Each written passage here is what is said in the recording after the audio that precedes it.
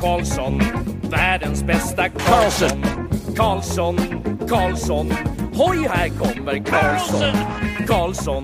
Karlsson, ingen annan Karlsson spelar jag så bra som mig. Karlsson scores! Karlsson, världens bästa Karlsson.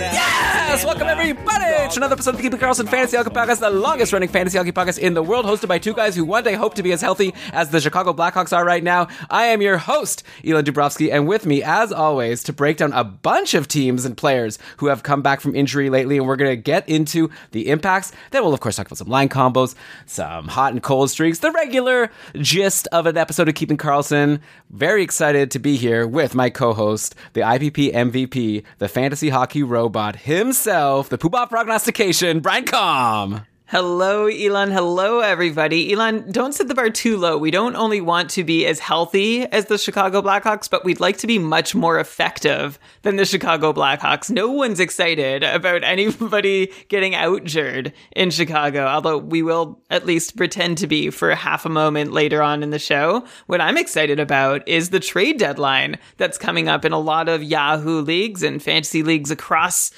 all platforms. March 9th is a pretty common one. That's what, Wednesday? So I hope on this show we can offer you some valuable tidbits that help you make some last minute deals if you need to. You know, also the trade deadline's a big thing. You don't have to deal. Might not be worth it, but we'll at least give you something to chew on as you consider wheeling to do that last bit of dealing ahead of your upcoming trade deadline. Yeah, I guess it's the kind of thing where this is our last chance to say, maybe this guy's a good buy low, maybe this guy's a good sell high, then next week we're going to have to, leave that trope and use other verbiage when we're discussing hot and cold players. But yeah, it's a good point, Brian. Sometimes you have to make trades because if you're in like a league, especially like a league with draft picks, like a keeper league, limited keeper, sometimes there's teams that are, let's say you're doing well, you think like you're cruising, you think your team has a good shot, then all of a sudden your competition starts giving away all their picks for like superstar players. Then you have that like annoying feeling of like, ugh, do I have to give away my picks just so I can keep up? Like, it's very tricky, and it's happened in the league we're in together, Brian, though you somehow are pulling off the miracle where you sold a bunch of your players for picks, and now your team's doing better than ever, and you might even land higher than me in the standings, which is very annoying for me. Yeah, we decided, John Newholt and I, Tier 1 competitor John Newholt, we co-managed this team 2 weeks ago. We decided to begin selling pieces, including Nazem Kadri, which was like the big fish from our team. Since then, we've traded away to Oliver Bjorkstrand, Jeremy Swayman, just to name but a couple. And last week we beat the top ranked team in the league, and this week we have beat Dave Benton of the Stream Scheme, whose team name is All In for Spite. He made a late move to go all in, and unfortunately, in a key playoff matchup, we accidentally beat him. Uh-oh. So, yeah, I mean, it's good for you. There's a reason why you're the host of one of the best fantasy hockey podcasts out there. And now let's learn all your secrets for how you've been so successful in that league and all your other leagues. So before we get to that, of course, let's mention that Keeping Karlsson very proudly presented by DobberHockey.com, your number one fantasy hockey website out there. So it's a really cool site. We check it out all the time. Like I go there every day to read the articles, daily ramblings, just like breakdowns of players, plus the tools at Frozen Tools, like unmatched. They have a schedule tool where you can look at the schedule for the next month, all in this really easy to view place, like invaluable. I have that on my phone, like just always bringing it up all the time when I'm trying to decide on an add or a drop. So check it out, DobberHockey.com. But okay, Brian, with that, let's get into it. Like I said, we've got a lot of players who have been returning to their teams after long absences. And I just want to go through a bunch of them, figure out who we think are going to make big impacts, who should maybe be left in free agency, which players are going to be affected on their teams. Let's start in your hometown of Ottawa, where Josh Norris returned from his shoulder injury on Thursday for the Sens' 3-0 loss to Florida. Norris had like such a strong start to the season, right? He had 14 goals and 22 points in his first 26 games. Then he kind of started to slow down. He had a couple 2-goal games, but nothing else in a stretch of like 10 games before going on the shelf at the end of January. And like I said, so no points against Florida. He did have a power play goal in that crazy 8-5 loss to the Coyotes on Saturday. And then Ottawa is playing today. As we are talking right now, they're just about to start a game versus the Vegas Golden Knights. So we'll see what Norris does there. Looking at the lines, at first Norris was like playing on like the third third line, but that quickly changed. And in yesterday's game, and I think in today's game as well, he was centering once again Brady Tkachuk, of course, and Connor Brown. And then to fill it out there, Stützle, Formenton, Gaudette. Oh, Gaudette is back in the lineup.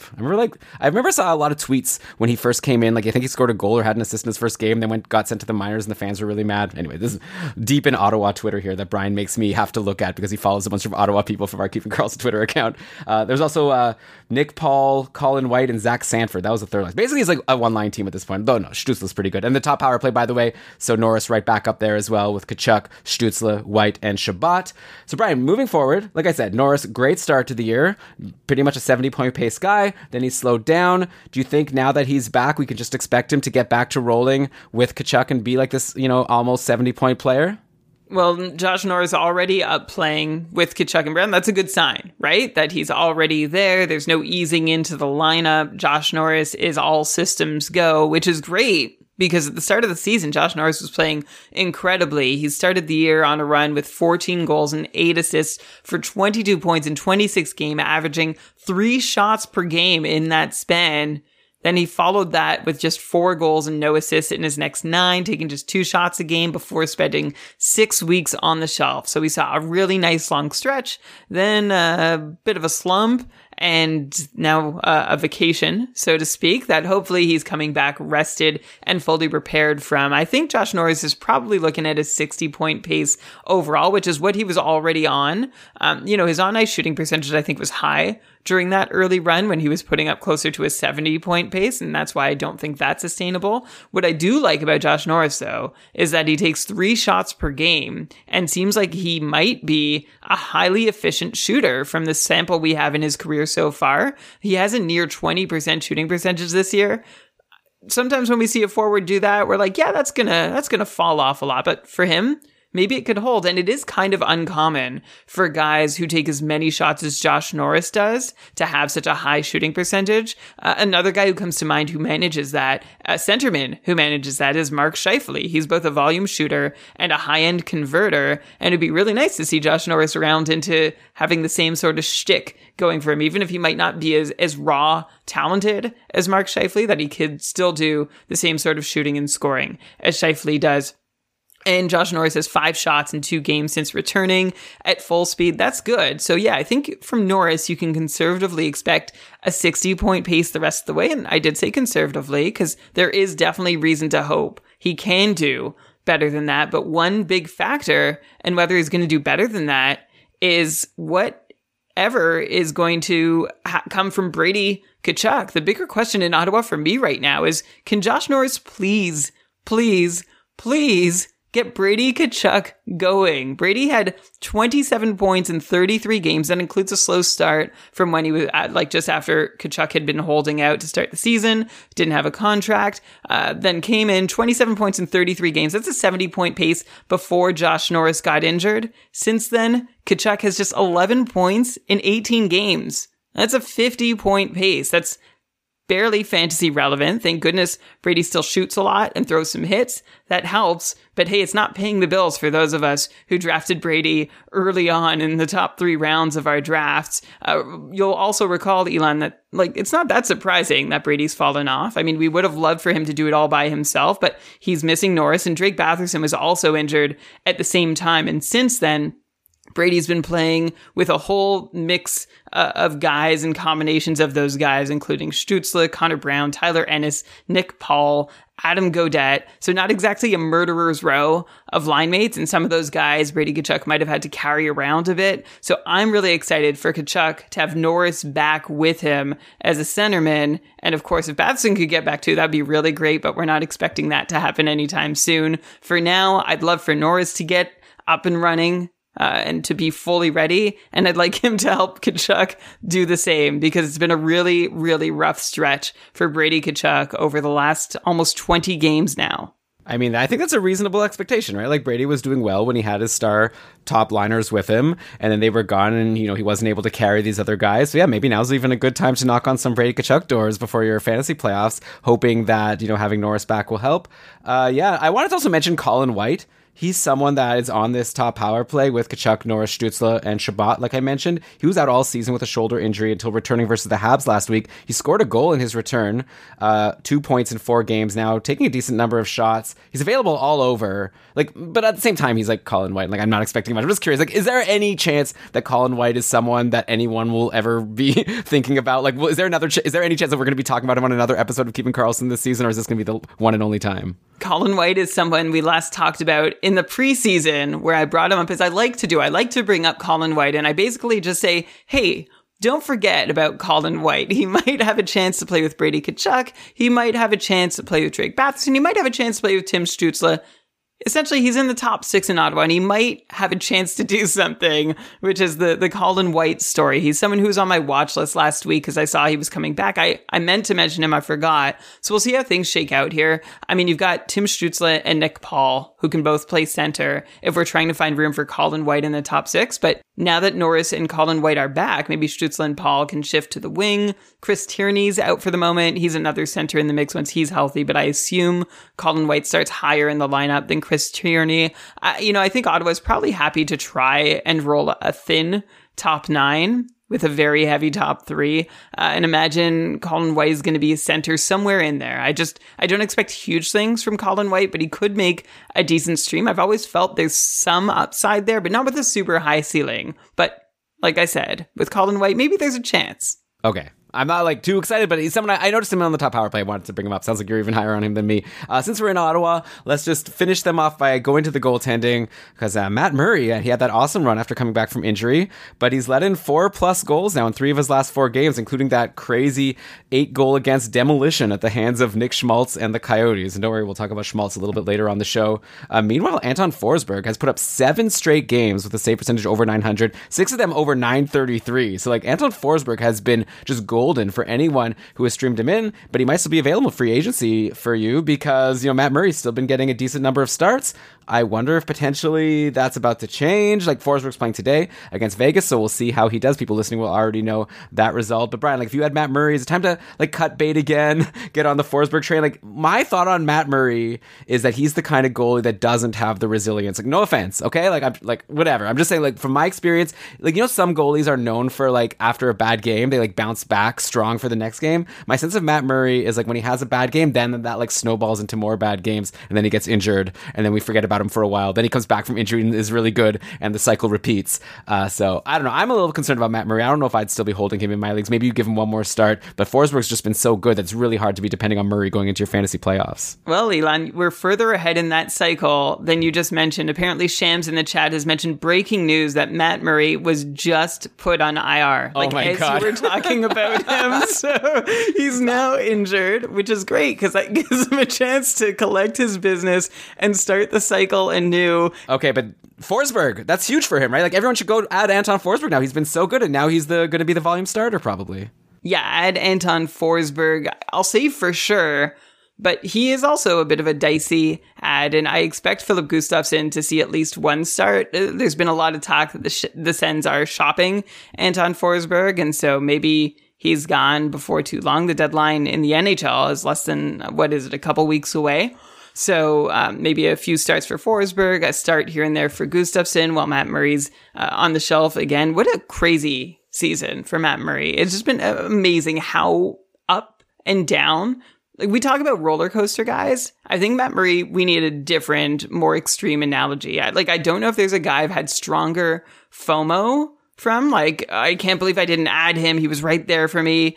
And Jomo, the joy of missing out from Matt Murray too. Like, I'm so glad I didn't have him, or I wish I didn't hold him. Like, I wish I missed out on all this crummy Matt Murray business. We've seen him fall into holes and not climb out. He landed in the AHL for Pete's sake. He got back up, played well, now in trouble again, injured. So I guess we'll see. If you're looking at the Ottawa goalies at this point, which I'm sure you might be, I don't think they're so different from like the Montreal or Arizona goalies at this point. Try them out very much at your own risk. Anything could happen, but anything could be a good thing. This is not helpful, terribly helpful advice, I know, but Anton Forsberg has been inconsistent through his career, has had his own ups and downs, not as extreme as Matt Murray's. There is Like, he can look like an NHL starter on any given night. He can also look like barely a backup on other nights. So go ahead and try out Anton Forsberg, but make sure it's just with that risk acknowledged.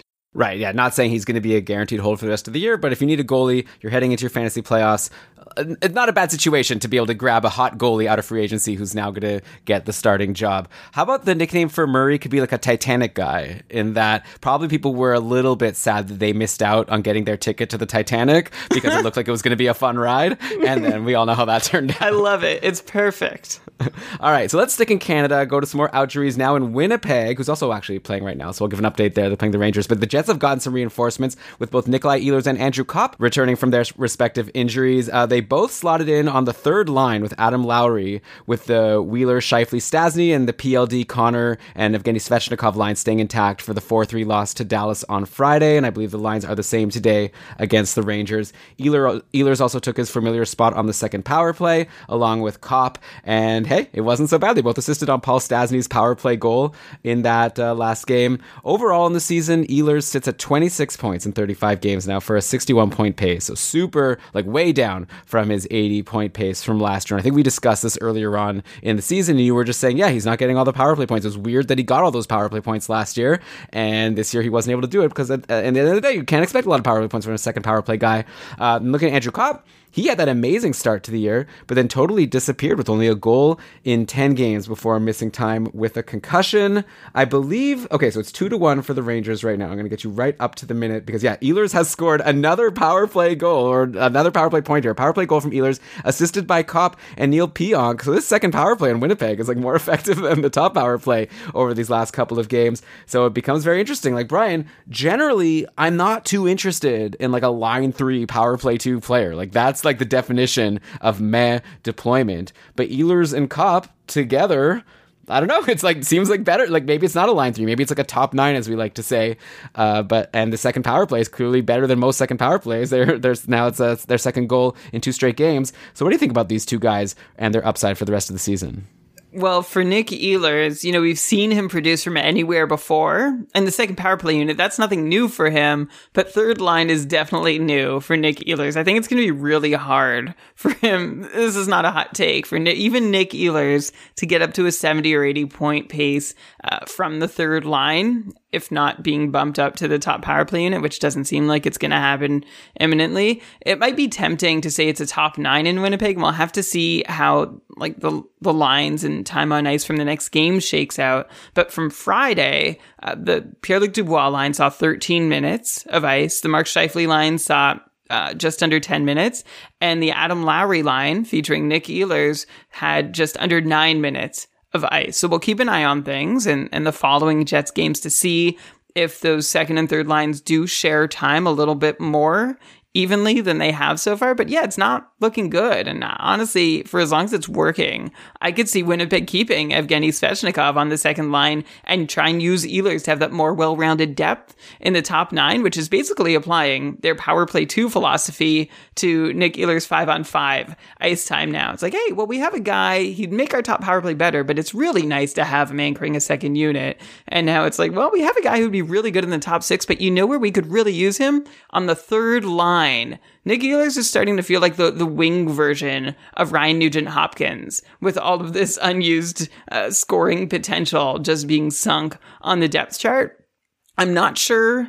Of course, trying to figure out the rest of the season, Winnipeg is all but certainly out of the playoffs. So that might factor into how they choose to deploy Ehlers and Svechnikov. It's hard for me to see it really lasting that long to have Ehlers on the third line. So I would just be worried if you need some immediate production from Ehlers that you might not get it. And at the trade deadline, his value is not high right now, unfortunately, but he might be someone you try and move on from, although the Jets do have some very good playoff schedules depending on when your playoff weeks are. So that's something to keep in mind if you are looking to deal Nick Ehlers. And then for Andrew Kopp, this is his second year in a row that his production from the second power play has been good, which is a good thing because that's what's holding him in that 50 to 55 point range. Without that impressive second power play unit production, Andrew Kopp would not be in that 50 to 55 point range, which isn't nothing, right? Good for Andrew Kopp, 50, 55 points, but doesn't mean he's guaranteed to be relevant on a regular basis. I would rather, honestly, shoot my shot on Evgeny Svechnikov, and if I lose, then I dump Svechnikov and try and find the next hot player who's recently entered a top 6. Interesting. Yeah, I guess the thing with Kopp is he's playing with Ehlers, and like I know what you're saying about Ehlers' deployment like isn't ideal, but he's still like such a good player, you know. Like Lewis was making fun of us on the last Short Shifts episode about how we were like too quick to kind of give up on Tyler Toffoli after he was like on the third. You line. were, for the record. I did not give up quite as easily as you did. Well, I was just saying I didn't like the deployment, but obviously I'm taking a lesson from this, and I'm going to apply it to Ehlers here, where I just think he's such a good player that it's hard to imagine. I know you were saying good reasons why. I think at the time with Toffoli also, I was saying, look, Calgary just won their last like 5 games. Why would they change it? And then they did. And now Toffoli's on the top power play and doing well. And I feel like Ehlers just is such a good player that I don't want to completely give up on him. I do agree with you that maybe that upside for like 80 plus points is going to be really hard to reach with the deployment here. But I still think he's like talented enough to be like valuable in fantasy. Like definitely not someone to drop. And not that you said that. And for that reason, I might like Andrew Kopp just because he gets to play with Ehlers also on this power play. So yeah. But Svechnikov, I do want to say, like, let's give ourselves a pat on the back here. We recommended Svechnikov last week, saying that he was looking good on this Pierre-Luc Dubois and Kyle Connor line. He had another 2 games and another 3 points since that comment, and we'll see how he does today. But yeah, so you're saying Svechnikov over Kopp. I can see that going either way. And yeah, Ehlers, again, like, not loving the deployment, but I still think the player's amazing. Yeah, I will say, like, I agree with you that Ehlers, just because he's playing on the third line, or Kopp and Ehlers, you know, they're on the third line, but Nick Ehlers is still Nick Ehlers. But if they're still getting only third line minutes, that's going to hurt. Like, this could have been a second line, right? And if they were getting second line minutes, I wouldn't be so worried. But I'm a little more worried that they're going to get, oh, for sure, like fewer than 9 minutes a game at even strength as a unit. Yeah, it's really tough. Like, we have a tough job here, right? It's hard enough to make predictions when we at least have some base knowledge. Like, if I know that this player is going to play this many minutes a game and it's going to play with these line mates, we can sort of start to come up with like an educated guess. But in a situation like this, it's like we could tell you what's happening now, but I can't predict what Winnipeg's going to do like moving forward. Like in any game, they could like switch things up. They could give that line more time. So it's really hard. Like Ehlers is good enough that he deserves more time. So now it's just up to them to decide how they want to deploy their players. So, you know, it's a bit of like more of a crapshoot than maybe some other players where we could be a little bit more confident about what's going to happen since it's like so much in the coach's hands. Let's head to Philly next, where last week we talked about whether or not I made a mistake to drop line 1 Cam Atkinson, but things have been shaken up now. So he's not even line 1 Cam Atkinson, though he did have a really good game in his last game. So I probably still did make a mistake, though he was just actually dropped by Ben in the couple. So I'll have to decide now if I want to put a fab bid on him or not. But anyways, I wanted to first talk about the outjuries. So Kevin Hayes returned to the lineup and Derek Brassard returned to the lineup after missing a bunch of time with their respective hip injuries. They were hip injury buddies. And on Saturday versus Chicago, they were both back. And here were the lines for Philly. They ran Giroux, Scott Laughton, and Travis Konecny. So that right away, like I saw Laughton being added in like a bunch of my leagues. I guess they were excited about him on the top line. I don't think it worked out. He didn't get any points. Then Brassard was playing on a line with Atkinson and Farabee. That line was the one that did really well. And then Kevin Hayes, I guess, on the third line with JVR and Oscar Lindblom. And then the top power play was Giroux, JVR, Atkinson, Farabee, and Provorov. Turns out moving away from the Giroux line was exactly what Cam Atkinson needed, right? Like after a couple of pointless games following his 1-goal, 1-assist outing versus Washington last weekend, Atkinson and company flourished versus Kevin Lankinen and the Hawks, which I do think is something that needs to be kept into account when you're looking at those results. Like Kevin Lankinen's not looking good. We'll talk about him in a sec. But yeah, Atkinson had 2 goals and an assist. Brassard scored a goal. Farabee had 3 assists. So that line definitely looked very interesting. Like I said, a bunch of people were jumping on Scott Laughton after he scored a goal and assist versus Minnesota. Then it was announced he was going to play on the top line with Giroux and Konecny, but that line was quiet. For completion, Hayes got in on some offense. Oscar Lindblom scored a goal. Anyways, we're at a point now where a bunch of these top 9 Flyers are available to most people. Like people listening right now that are like, why are you telling me about all these boring guys? Like any of these guys I'm talking about are probably available in your league, aside from like Giroux, Atkinson, and Provorov. All the other skaters are less than 50% rostered on Yahoo. So Brian, I was wondering if maybe we could just kind of quickly go through the remaining Flyers forwards. Give a quick, like I was going to ask you to rank them at first, but that would be annoying to rank like 7 people. But maybe like just a quick heat check on who you're interested in looking at in free agency if you want to go for a Philadelphia player. They play 4 games next week for what it's worth. So, you know, you've got Konecny, Farabee, Laughton, JVR, Oscar Lindblom, Kevin Hayes. Remember when Kevin Hayes used to be like this valuable guy in fantasy? It feels like a long time ago. Anyways, Hayes and Derek Brassard. That's the list. If you want to just kind of go through each one and give a quick take on how interested you are in them. Okay, I'll start with Travis Konecny, who was on a 60-point pace for a while. 4 goals and 18 assists for 22 points in 31 games, including a 7-game point streak that ended and has now become a drought for Travis Konechny, where he is just a single point in 4 games. He's a decent guy, though. He's not super exciting, but 55 to 60 point pace the rest of the way with good deployment seems pretty reasonable for Travis Konechny, so he's the one who interests me the most of the lot. A name that I thought would contend a little more for being the most interesting of the lot to me is Joel Farabee, who had 4 shots in his return from injury, which was a high volume shooting we'd like to see from him. But Farabee now just has a single shot in each of his last 2. But Farabee did have 3 assists on Saturday night, so who cares if he only took 1 shot? And I think I know why Joel Farabee took just 1 shot. It's because he was deferring to and setting up Cam Atkinson, who now is back taking shots. Again, 11 shots in his last 3 games. And I think that's credit to Atkinson, but also Joel Farabee. I like Farabee more when he's the one shooting, but if he can keep assisting on Cam Atkinson's shots and Atkinson is converting well enough, then Farabee could be good. But maybe he might not be good enough to really break through, which is something we were hoping to see this season, and we might not now. And that's okay. Farabee is still young. What is he, 22 years old? It would be nice for him to get going on his breakout ASAP, but if it doesn't happen because he's busy setting up Cam Atkinson and getting assists every so often, that's great. I can live with that. James Van Riemsdyk, no thanks. He's barely a streamer at this point. Sometimes useful in shots. Like if you're trying to fill the shots cat and you're at the bottom of the barrel, you could look at James Van Riemsdyk. Otherwise, you don't need to look at James Van Riemsdyk. Oskar Lindblom recently came off a decent little run where he had 6 points in 7 games. There's not a lot to love outside of that, though. Like this Lindblom, JVR, Hayes line, decidedly a third line and really the least interesting unit in Philly to me. Any Philly line, the thing about Philly is like any line can do anything any game, and it seems like they take turns getting hot. But more often than not from this line, it's been a whole lot of nothing. Then you've got, who do you have? Scott Laughton, who I was really interested in a couple weeks back, when he had a nice little run of 8 points in 6 games, and he was taking 6 shots, 3 shots through that run. Lately, he's got a couple points in his last 4, but he's stopped shooting just 6 shots over Laughton's last 5. So I'm not as into him as I was, but the ice time's still there. So he does interest me more than JVR and Lindblom. Kevin Hayes, I think I already commented on indirectly as part of that line with JVR and Lindblom. And Derek Brassard is someone who, like, you know, every time I say there's no reason to be interested in him, he for some reason produces. But that's like, he's like the streamer that you add and he doesn't do anything for you, and then your opponent adds him for the next game and like he wins the week for your opponent. He's oddly hitting right now, which I'm pretty sure is I guess it's not that new in his career, but if you need a couple hits and a couple shots and you need just like, I feel like you could do better than any of these guys. I think we're only mentioning Brassard and Hayes and Lindblom and JVR because you asked me about Philly in general. I just don't see a whole lot of value amongst these, you know, the non-Giroux and Atkinson forwards outside of Konechny, and then maybe Farabee, and then maybe Laughton. Right, okay. And then I guess I will say, I'll throw in the maybe Brassard, just because if you're into Farabee and Atkinson, like, you know, Brassard is there. He's on the line too.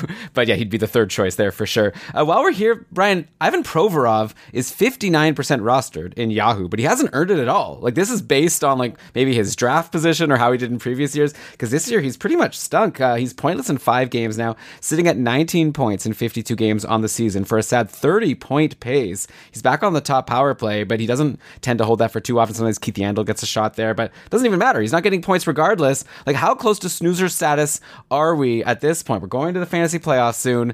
People are holding on to Provorov. I'm not exactly sure why, but clearly because we've seen some upside, especially in a Bangers League, that he can be a category filler and get you some points every once in a while. But like, would you be holding on to him if you had him, or would you be looking to move on to someone else if you had some other defenseman that appealed to you in free agency? I have Provorov in this league where we're accidentally winning our way into the playoffs, but one of the reasons we were outside looking in is because Provorov has not panned out at all this season. It's been an extremely painful year to roster Ivan Provorov.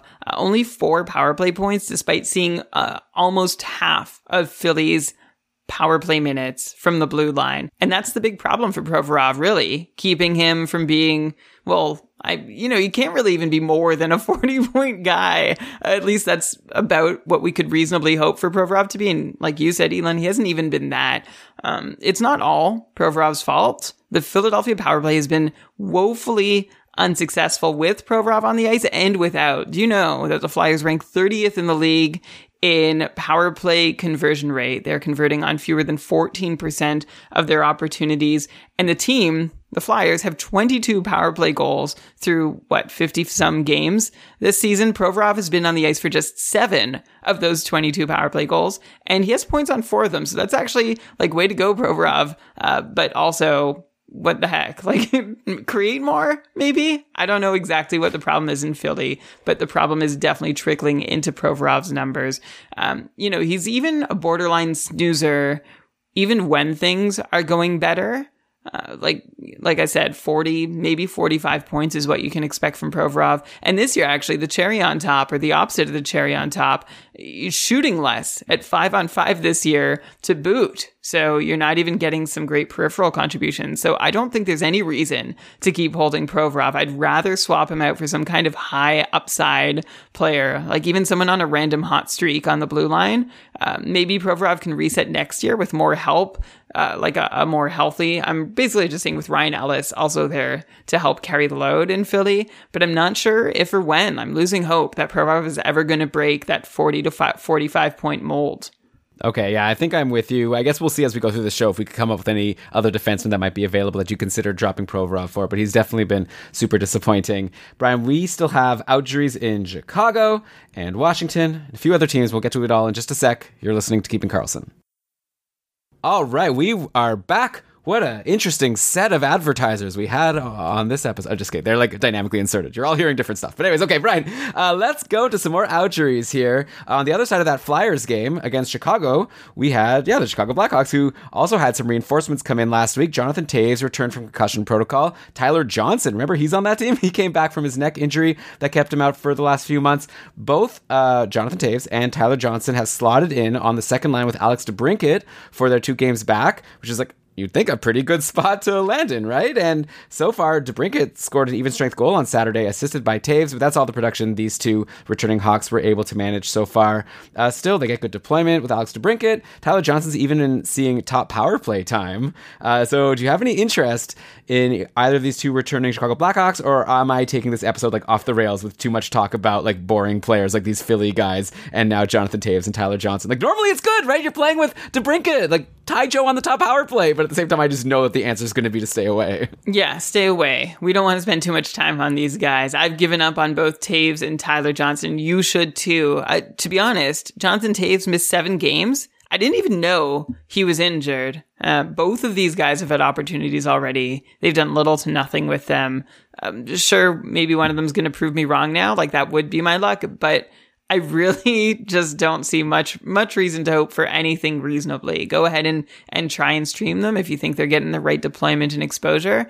But yeah, I can tell you they're not guys who are going to appear on my fantasy roster any day soon, even if they are playing on a night when I have space and I'm looking to stream in a game. I will look elsewhere. Yeah, I think I agree with you there. The more interesting line, at least in Saturday's game and today's game for Chicago, was the Strome, Kubalik, and Patrick Kane line, because Dylan Strome scored a pair of goals, one of which Kubalik and Kane assisted on, the other was unassisted. And I see today versus Tampa, Strome has scored again, assisted by DeBrincat and Patrick Kane, which might mean that those lines have already shifted up. Let me just take a quick look here at Frozen Tools and see so today we've got Kane, Strome, Kubalik. Oh, so just a coincidence. Toews, Tyler Johnson, and DeBrincat still have been playing together for most of this game so far. But yeah, Dylan Strome, I feel like we talk about him every once in a while. He's playing with Kane, he scores some goals, we talk about him, then I don't know, he totally disappears, he falls off, and now I see he's a free agent in a bunch of my leagues, and he seems like he's in a good spot. He's scoring goals. Should I be rushing and everyone else listening? Should we all be going to get Dylan Strome again? Or is this kind of a fool me once situation where it's I don't know, it's an interesting spot and he's scoring against, it's hard not to be interested, This is a fool me once situation. I mean, he scored. I love that he took 6 shots on Saturday night against Philadelphia, who are having their own kinds of problems. That was clearly a derby of terrible teams, just trying to do anything without failing and falling on their face. So good for Dylan Strome for succeeding in that game. I don't expect him to do it regularly. Now 3 goals on his last 8 shots. But he's just coming off like you said, like we talked about him not long ago. That 4-point game was just over a month ago now. And then he kept that up for a bit. Then he went quiet. Now he's coming back on again, and he'll go quiet again. This is a classic up and down kind of guy who you can try and add and ride for as long as he's going well. But 1 point in a game for Dylan Strome to me means nothing for his chances of getting one in the next time. Of course, trying to grab the guy with Patrick Kane is generally a good fantasy strategy if you are looking to add a game into or a player into your lineup. But you can tell I have very little faith in Dylan Strome or any Chicago Blackhawk, but I do like him better than those other 2 guys that we just talked about.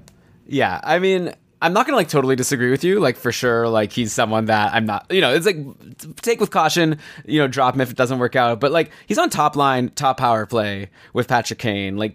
I feel like you probably could do worse. If you're looking for a center in free agency and he's out there, I think you give him a try. But I agree with you that it could fall off, or this could be the time where, maybe he lasts there and things go well for a little longer. It's a good spot to be in for sure. By the way, Kevin Lankinen, he kind of sucks, eh?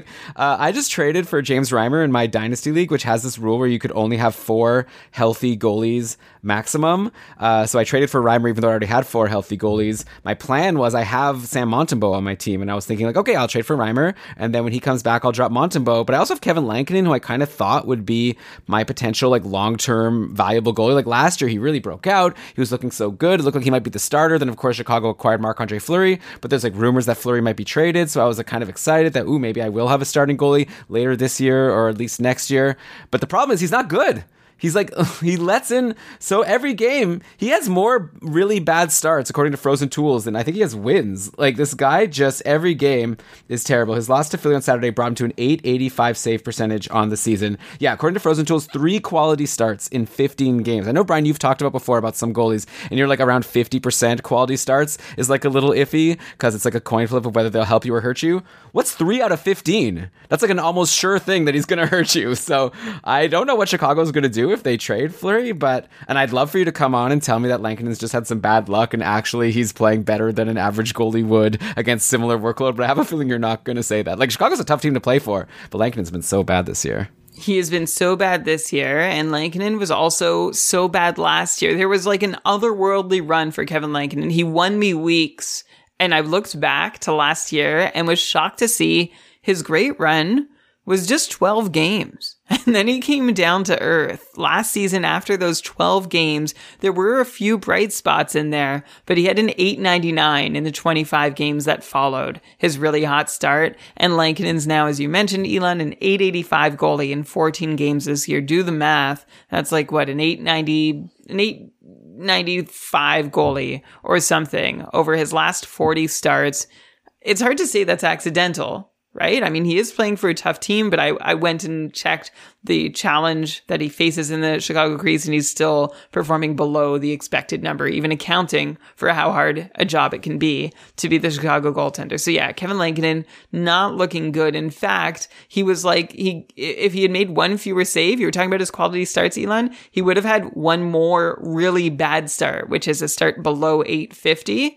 Then he would have total quality starts this year, but he put up an .852, narrowly avoiding having 4 really bad starts to 3 quality starts. And a really bad start seems a lot harder to get than a quality start, but that's the sort of season Kevin Lankinen has had. That's the sort of career Kevin Lankinen has been having. I'd love for him to get a chance to reboot. He was having a really great time at the start of last season. It would be a shame if he peaked already, but I don't have a whole lot of faith the rest of the season. And to be honest, Chicago trades Marc-Andre Fleury. I don't think they care if he starts and loses every game for them, because that'll help their lotto odds. Yeah, that's true. Exactly. Maybe they could give some other goalie in the pipeline that they're more excited about a chance. Fantasy Tidbit is reminding me here in the chat. Yeah, it's true. I remember this stat that Lankinen last year was really good, but a lot of those games were against Detroit, where he was shutting them out when they were one of the worst teams in history. So yeah, maybe he just wasn't even that great last year, but just had some good games against some easier competition. Anyway, that's a shame. Speaking of goalies, let's go to one who definitely does not suck in Vitek Vanacek, who's been fantastic in his 3 games since returning from injury. He relieved Samsonov versus the Leafs, stopping stopping 16 of 17. Then he shut out the Hurricanes, and he stopped 29 of 31 in the win over Seattle on Saturday. Vanecek is now sitting at a .921 save percentage in 27 games on the season. Compare that to Ilya Samsonov's .901 save percentage, and it seems like Vanecek should be primed to go on a run as the starter down the stretch.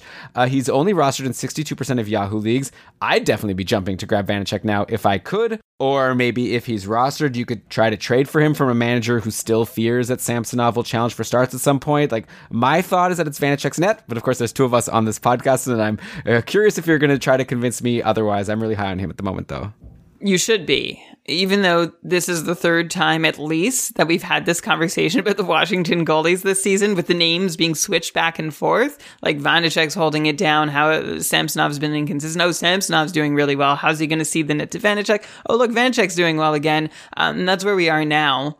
But Vanecek has actually been the one on top more often than not this season, and he has been actually good this season, putting up a .956 Fenwick save percentage at even strength compared to his expected number of .945. And that's a nice little gap, a really good gap actually between his expected and actual performance in the Washington net. And I'll admit to, when I looked that up to research the show today, I felt a little surprised to see Vanecek doing that well compared to his expected number, because last year he didn't do that. And he played more games last year, too. So a bigger sample where he struggled. This season, I like what I see. It is nice. He's clearly been better more often than Ilya Samsonov, at least. Samsonov talking about quality starts, which, by the way, Elon, I was thinking, I think it's time to actually put more stock into quality starts when we do our Schmore Goalies board rankings, because trying to predict exact goalie performance, of course, is really tough. But maybe it's just knowing what you're getting with a goalie is an underrated fantasy aspect. Like, for sure. Would you rather have a goalie, like, let's say, who's a .915, but 50% quality starts? Or would you rather have a goalie who's a .910 save percentage with 60% quality starts? But you're talking like the same number of games played. Yeah. It's just like, so it's just like the variance of like 9-10, pretty much solid across the board, or you're jumping all over the place. Yeah. You know, I mean, on the weeks, it's like, I wish I could pick and choose. Like, I wish on the weeks where I'm already losing or winning by a lot, give me the bad starts and then give me those amazing starts for when I need them. That would be nice. So like, I don't know, it's really tricky. You have to slot them in the perfect spots. At the end of the day, I want the goalie that's going to give me the most points, but it's a good question of, do I want it consistently or inconsistently? I don't know, but it's definitely something that, yeah, let's bring that up as a, you know, another way that we can get Schmore Goalies board wrong next year by this time focusing on how consistent they are. Well, Samsonov, his quality starts have just been brutal. 16 quality starts in 46 starts over this season and last. So I'm counting Samsonov's year last year too. 33% of Samsonov's have been quality, which means the others haven't. And actually 20% of the rest have been really bad starts over his last 46. 9 out of 46 times Samsonov has had a save percentage below .850. That's not good. That's not good at all. For all his pedigree, Samsonov really has yet to figure it out in the NHL. And I kind of see Vanecek running unopposed right now, which we did say about Samsonov earlier this year, as I mentioned already. But here we are. The pendulum has swung again, and Vanecek, it's his job to lose right now. We've seen consistency be an issue for him, but for now the net is his, and it is nice that Samsonov is nowhere near putting up a challenge. So even if Vanecek does stumble, I wonder if Washington's like, we've tried Samsonov enough. We need to get Vanecek going if we want to have a chance to succeed. Yeah, I'm with you. Right now, it's definitely looking like Vanecek could run away with this thing. Of course, the other big outjury in Washington has been Anthony Mantha, who's been pretty underwhelming. As Ben and Lewis discussed on Thursday, pointless in 2 games since returning, only 3 shots on goal over those 2 games. He's been playing with Backstrom and Oshie on the second line, seeing paltry power play 2 deployment. Would it be crazy to already put Mantha at the same level as, like, say, an Evgeny Svechnikov? You know, like someone who, like, Svechnikov's interesting in free agency. Mantha, if I saw him in free agency, I'd be interested. But I feel like maybe even if you have Mantha and Svechnikov is out there, is that like maybe a swap that you make? Like, I'm just like not that interested in him Like, we talked about Ehlers, like line 3, power play 2, but like I'm still into him because I think he's like such a great player. Mantha, like he's had really good runs, but a lot of them came like playing with Dylan Larkin or whatever in Detroit. But his deployment isn't that amazing. We're going to talk in a second about Nicholas Backstrom, who doesn't seem to be as appealing as he used to be. Or maybe it's just Backstrom doesn't have the players that he used to play with. Maybe Anthony Mantha isn't someone that can help Backstrom. I don't know whose fault it is, but neither of them is very interesting to me at the moment, but especially Anthony Mantha. I just wonder, like, how low should we put him? Like, if people drop him, are you jumping at him? Are you taking a look? Or are you just like, I'm going to let him stay in free agency? The second one, and I think the Svechnikov comment was pretty apt. It would be a game-by-game basis, but right now I would prefer Evgeny Svechnikov over Anthony Mantha. Mantha, his shot attempt rates, the ones that excited us for his first few seasons in Detroit, they haven't been seen since 2019-20. There's been a few seasons between then and now. Like, Mantha's shot rates, don't get me wrong, they're still decent, but they're not where they were when we were like, oh yeah, he's got to get more time, he's got to break out. But when the coach wasn't giving it to him, like, Mantha's had a really weird kind of career trajectory so far where he was underused, or it seemed, for a while, even though we saw a lot of upside and potential. Then he briefly was able to cash in on that potential before being buried again, then traded to Washington, like as a shocker, and hasn't been able to find his footing. He really is, like, his numbers are about as confusing as his career trajectory so far. Mantha's had a really mixed bag of results. I see red flags in his numbers mixed with some green flags, I guess, some decent signs. And there's also good variance and there's also bad variance, mixing things up further to try and figure out what the heck to expect from Anthony Mantha. He's not Ovechkin, of course, but he should benefit from playing with an elite setup guy like Backstrom. I wonder if one of the reasons he doesn't, and I know you this is not your favorite discussion, Elon, but Anthony Mantha shoots left, Ovechkin shoots right. So maybe he can't benefit from Backstrom's setups the same way Ovi could. So yeah, it's not crazy to put Mantha with Svechnikov, but that's because also to me, I think there's a chance Svechnikov legit has talent. But I think if you're looking to choose between the two, hot hand is a pretty decent way to approach it. I'm not about to jump at Mantha until he shows me something worth jumping at. And I'm just not sure that Mantha, who at one point might have been a tantalizing, oh, well, he's available, maybe I could add him and just watch and see if something happens over the next few games. To me, it doesn't even really qualify for that right now with what we've seen so far. I don't know that Mantha is worth a speculative ad if you have to compete every night down the stretch. If you have a little bit more rope to work with and room in the standings, sure, maybe you could consider it, but he's not someone I think you have to rush out and get before he starts showing you a reason to go get him. Yeah, and it sounds like you're saying that Nicholas Backstrom is kind of like the Derek Zoolander. He can't pass right. He could only pass left. So that could definitely be a problem. And yeah, Backstrom also just, I don't know, maybe he just doesn't have it as much anymore, right? You call him an elite distributor, but like he has been in his career, but everyone slows down at some point. I'm wondering if this is the year. Like Backstrom only has, he has 3 assists in his last 4 games, which is like, even just getting excited about that is like shows you how much we've like sort of fallen for Backstrom. He only has 17 points in 24 games overall. That's a 58-point pace. This is a guy who's never paced below 69 points in his whole career. So he right now is on pace to have his worst season by a lot. Do you have any, like, okay, obviously there's the possibility that Backstrom gets back and centers Ovechkin, and then all bets are off. But like, and we can't predict that, right? But it seems like Kuznetsov and Ovechkin are playing pretty well together, so I don't see a reason why Backstrom would get there. But like, assuming Backstrom sticks on this line with Oshie and Mantha, do you see any reason why we can expect Backstrom to kind of get back to being that 70-ish point guy? Or do you think maybe this is the new Backstrom right now and he's closer to a 60-point guy? Like right now, like to me, the guy he reminds me of as an assist-heavy, low-shooting, 60-ish point player is kind of like a Rob Thomas. And maybe, I don't know, maybe Rob Thomas even has a higher ceiling because he's been more like a 70-point player. But that's what I kind of see him as. So if like Rob Thomas is in free agency and Nicholas Backstrom is like on your roster, I just wonder if maybe you have to reconsider if like Backstrom is someone you need to hold in like a shallower league.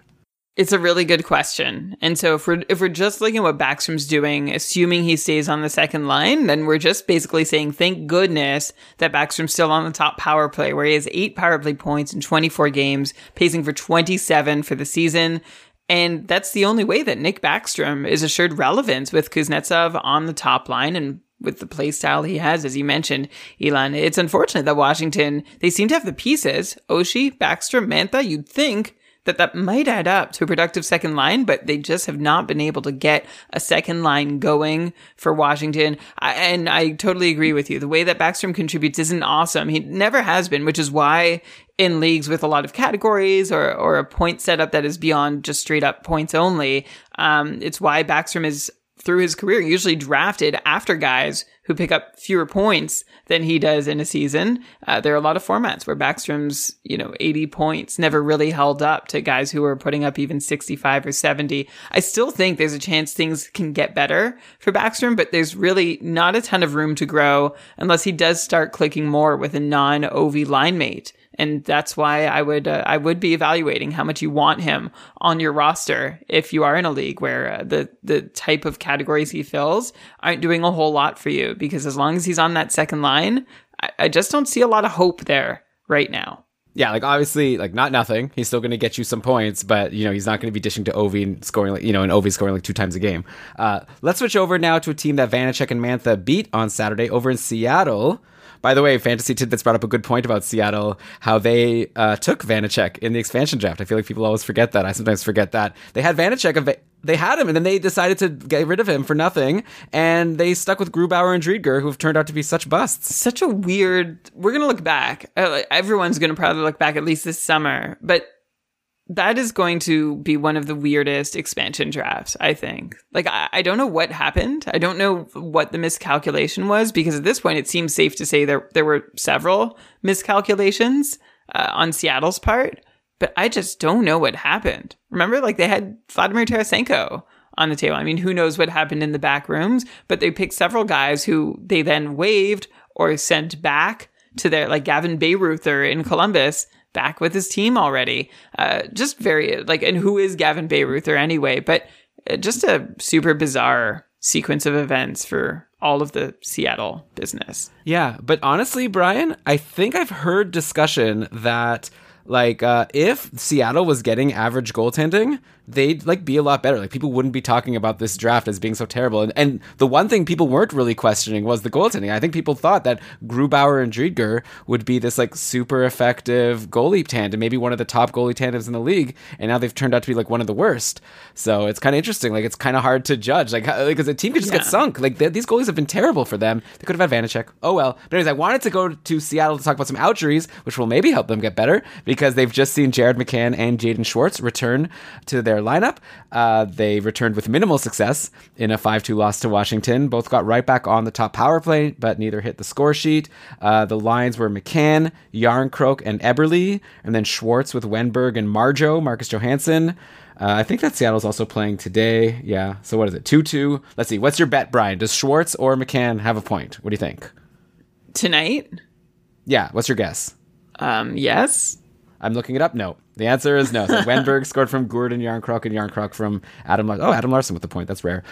So, yeah, I just feel like it's too bad. McCann's been having a pretty good season, right? Overall, he sits at 33 points in 49 games going into today's game. That's a 55-point pace. 21 goals, by the way. So, a lot of those points have come from goals. Jaden Schwartz, a much more assist-heavy 20 points in 30 games, which is also a 55-point pace. Should we just expect these guys to continue to be 55-ish point pace guys moving forward? Or are you thinking that it's going to be lower or higher? How much excitement should people have if these guys are available in free agency? Average amount of excitement. Actually, I traded Eberle for Granlund maybe a month or a little more ago. And Granlund and Eberle, we the manager I traded with, we both dropped them on essentially the same day. And Eberle's already been added back. Granlund, not yet. I think he's still on waivers. Anyway, boring. I don't get too excited about either one of them. I think they're okay 55-point guys. We've brought them up a lot on the show this year. And I think the reason I just called them boring is because every time I have nothing different or new or interesting or exciting to say. Elon, when you name a player, my job is to dig and find something cool to say about that player or interesting and something new that makes it go, there's nothing to say about really any of these guys in Seattle. They are, There's no reason to expect them to do much better or much worse than they've already been doing. And I did check out that goaltending theory. And the Seattle goalies have combined to have the worst 5-on-5 save percentage in the league this season. And then if you look at their expected share of goals based on how they're playing and how they're defending, the shots they're taking, the shots they're allowing. They're like mid-pack. So they still probably wouldn't be as good as I think a lot of people thought they were going to be coming out of that expansion draft. But they'd be at least better than they are now. I mean, middle of the pack is like playoff team, right? Like more than half the teams in the NHL make the playoffs. So they're actually like just below the middle of the pack. Okay. Yeah. So they'd be maybe in the conversation, which is clearly isn't the case. Oh, well. Finally, over in Columbus, let's do one last outro here. And that's Zach Werenski, who returned from his week hiatus to play on Friday and Saturday. Apologies to everyone who jumped on Adam Boqvist. As we brought up, Boqvist might be getting on the top power play, might be interesting. He did nothing. Then he got hurt. So, forget that guy. But Zach Werenski, don't forget that guy, because he picked up right where he left off. He took 5 shots versus LA on Friday, another 4 shots versus Boston on Saturday, and he buried one of those shots on the power play. Werenski now sits at 9 goals and 34 points in 50 games. It's a 56-point pace, which would be a career high if he keeps it up the rest of the way. Also has 3.2 shots per game. That's good for 4th in the league for a defenseman. He's only behind Roman Josi, Dougie Hamilton, and Darnell Nurse for shots per game. So this is a high volume shooting defenseman who's also picking up a good number of points. Do we have any reason not to expect Werenski to keep this amazing season up? Just a reminder, this guy's only 24 years old. He may still have his best years ahead of him. I feel like, we have so many conversations about the top defenseman in the league, and I feel like Werenski might be a little underrated, maybe just because he's in Columbus, or maybe it's just me. Maybe other people are talking highly of him, but I don't think of him as often as I feel like I should, because anytime I look at his numbers, I'm like, man, this guy has like Roman Josi upside in the cards. Like high volume shooter, lots of points. He's looking really good, and he's so young. I'm glad you brought up Zach Werenski, Elon, because I think we are in danger of taking him for granted. We did recognize him earlier this season as being a really legit fantasy option, and I'm here to just remind everyone that he is a really, really legit fantasy option. This year, Werenski is shooting more.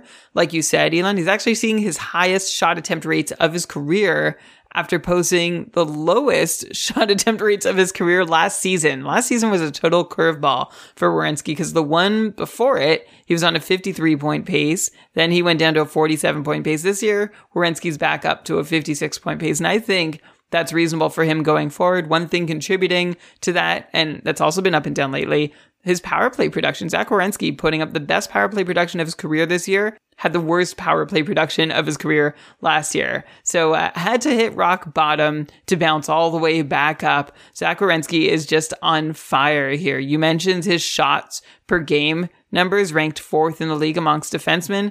Elon, if you look at a whole lot of other things, Werenski's at the top ranks of a lot of things. He's playing more than 20 minutes a night at 5-on-5, 26 minutes a night in all situations, where he ranks 3rd in the league in ice time. Werenski also ranks 5th in the league in shot rates in all situations, 10th in the league in shot attempts in all situations. Here's a cool one. Zach Werenski records nearly 1 expected goal per 60 minutes on the power play. That is rare for a defenseman. That just means he shoots a lot and he shoots dangerously. And that shows when Werenski has scored 4 times on 29 shots on the power play. He's in the top 10 for a defenseman in expected goals rates on the power play. Werenski, there's so much to like here. He's offensive. He plays a lot. I like everything I'm seeing. And my only question is whether we're seeing something that Werenski can do and can just keep sustaining, or if there's another gear beyond this, right? That's the next question. It's like, okay, we can see Werenski can sustainably do this. As you said, he's 24 years old. Can he go beyond? That's us, right? We're always getting greedy. We want more. So I think you can count on Werenski for 55 points, and we can watch for more. But I think one thing holding him back is he's obviously dependent on Columbus's play style, which has always had limited offensive opportunities, while Werenski has been with the Blue Jackets. So I actually don't think it's his own ability keeping him from being a 60-point player. I think it's the team he plays for. So he'll be a really fun guy to watch over the course of the next few years to just see how much he can break out, especially if he does switch teams or if his team switches the style they play.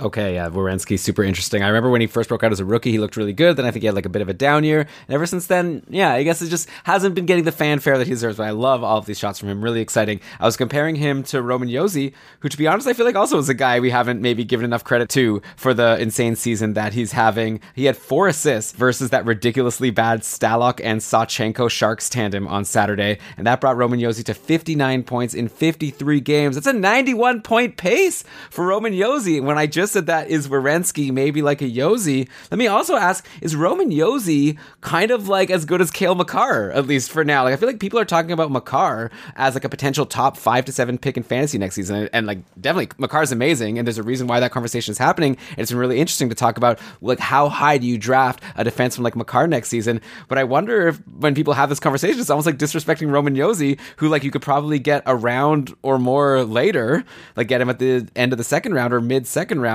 Maybe, you know, grab, I don't know, Ovi when you have 7th overall pick and then hope to get Roman Josi on the way back. And that's maybe better than getting Makar and then, I don't know, whatever, Jack Hughes, which is also still really good. I mean, there's a lot of good players in the league, so you're going to get good players in your first 2 picks. But I just wonder, like, is what Roman Josi doing for real? Because right now he's like above a point per game. It's looking fantastic. And, you know, he also was amazing a couple seasons ago when he won the Norris. I'm just curious if you think this is sustainable for the rest of the way. I don't want to take anything away by saying what Josi's doing isn't quite sustainable, but he definitely has a superstar offensive pace that is sustainable. Roman Josi this season. I think we've given him some love on a Patreon cast because I couldn't find the last time we talked about him, but maybe another guy that we're taking for granted. And these are the guys it's always good to make sure we bring up every once in a while. Roman Josi has just been awesome. 25 power play points already. That's a career high for Roman Josi, reached in just 53 games. That means Josi's pacing for nearly 40 power play points. He's just a crazy power play performance. He's actually, as a defenseman, I talked about how Zach Werenski's expected goals rates as a defenseman on the power play were unusual to have as many expected goals as he had.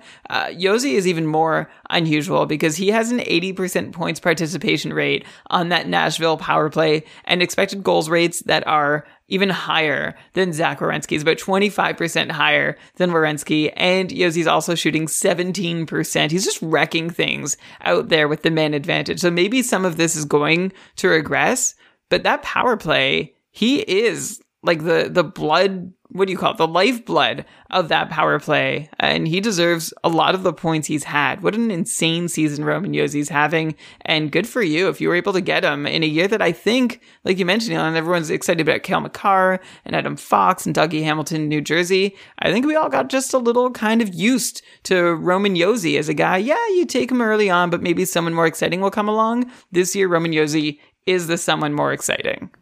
Yeah, just a fantastic season for him. Some quick updates on some things we've talked about already on the show. So Anton Forsberg is having a really good game against Vegas, for what it's worth. Just more reason for me to be like excited about him and to recommend. I already checked in my leagues and he's taken for it, but I would recommend for people to go get Anton Forsberg if you can. Like, Ottawa's losing, but he's doing really well so far. He's facing a lot of shots. Also, Chicago really stinks. Tampa's up 6-3, but Dylan Strome got another point, so I'm like even more interested in him. I know, Brian, you're still like thinking, and it's true, like Dylan Strome for sure, like could slow down at any point, but he's in a good spot, right? He got another point. So I'm into him. And by the way, Marc-Andre Fleury doing badly, so maybe we'll see Lankinen again and he could do badly as well. It's always fun to give these mid-game updates. But okay, let's move on now from these. Actually, no, so we were on this tangent with Roman Josi when we were originally talking about Zach Werenski's outjury, and now I was talking about how Roman Josi had those 4 assists versus that bad Sharks tandem. So I did want to look at the Sharks because, yeah, James Reimer is on the IR. Adin Hill is still injured. He practiced and then like apparently like didn't go well. I'm not sure. He might be back next week, maybe not. But I really have no confidence in Alex Stalock and this Sawchenko character. So, well, actually, Chicago or San Jose is playing right now. I could even give an update there. And they're winning 2-1 against. Well, it's against Anaheim, so whatever. Even if Sawchenko's having a good game, it's not against the toughest competition. Anyway, all this to say, if Adin Hill's available in your league, like he was available in the couple for me and I needed to make an ad and I had an extra move available, so I just first stashed Adin Hill in my IR. I'm not like super excited about him. I don't think he's going to be like amazing, but I think that if Reimer is out, then Adin Hill could be the volume goalie that James Reimer was, which ended up leading to him getting injured potentially. But if you need a volume goalie and you want to take a shot on someone that you could just stash for now and see if he comes back healthy, I don't know. He's someone to take a look at because he might be back soon. Who knows? Maybe Erik Karlsson, who's, by the way, supposed to return on Thursday, maybe his return will help make life slightly easier for a Sharks goaltender, which would be Adin Hill. Mm-hmm. Yeah. That's my level of excitement for Adin Hill. I feel like I'm seeing a lot of guys. I'm either like, so exciting, this is awesome, or boring. I'll try and find the middle ground a little more through the rest of the show. But Hill, he's basically performed continuously below the level of an NHL starting goalie. So he could do okay, he could go on a run. I wouldn't hang my hat on it. San Jose may be okay with that. They're in a situation where they're okay losing games as they free fall out of the playoff race, potentially. They've won 2 in regulation. No, they've won 2 period in their last 10. So it's been a rough run for San Jose. And I think James Reimer was doing good work there. So we'll see if Adin Hill can step in and do well. Elon, I don't even think it's a guarantee that he's the volume starter, to be honest. I wonder if the Sharks are actually more interested in seeing what they have in Sawchenko with this opportunity they have to get him a couple starts. So again, same thing as Forsberg. This could go well, it could not. If I had to pick, though, I would pick Forsberg over Adin Hill. Oh, yeah, definitely. Well, also Forsberg's actually healthy, and Adin Hill, we don't even know if he's going to come back. I don't think that they're too interested in Sawchenko. Like, they literally didn't they ran James Reimer into the ground, even giving him back-to-backs, because they didn't want to give Sawchenko a start, for whatever that's worth. More in-game updates related to things we talked about earlier. Brady Tkachuk just scored, Brian. Look at that. But it wasn't because of Josh Norris, at least on the score sheet. It was assisted by Colin White, who we also talked about, and Tim Stützle. So Colin White, there you go. We told you, if he's on the top power play, not a bad spot. It's still not super exciting, but, where there's a power play assist for you. Yeah. Just wanted to point out the goal did come on the power play. So good call mentioning Colin White in the top unit, paying off for anybody who added him during the show after the game had already started.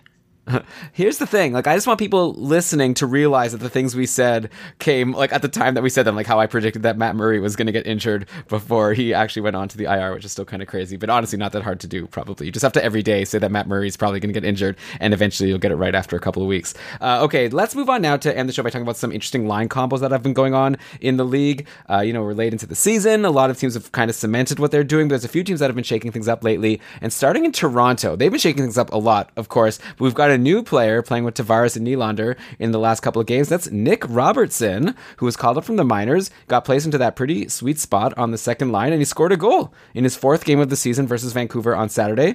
Of course, the Leafs lost that game 6-4, and I see Kerfoot also spent some time with Tavares and Nylander at some point in the game, so maybe they went into a line blender. Maybe things changed for the next game, but assuming you're following at Game Day Lines on Twitter and you see before the next game that Nick Robertson is still on that second line with Tavares and Nylander, is that someone that you would be interested in streaming, or do you think he's just 20 years old? Even if he's in that spot, there's no reason to expect him to do anything aside from, maybe Colin White level of excitement. Yeah, I'll actually just say Alex Kerfoot level of excitement for Nick Robertson. Look for him if he's in the top 6. Even in there, though, he's no sure thing. And Nick Robertson has yet to see even 12 minutes in a game. So, you don't have to rush out and go grab Nick Robertson. I feel like maybe it's even more likely he could play with someone like Jason Spezza in the bottom 6 and they could have a little bit of fun together. But Robertson, at least, is developing. 24 points in 30 AHL games over this season and last. He's missed a lot of time, but 8 points in 9 AHL games so far this season, and now getting a look in the top 6, which is nice. It'd be nice to have someone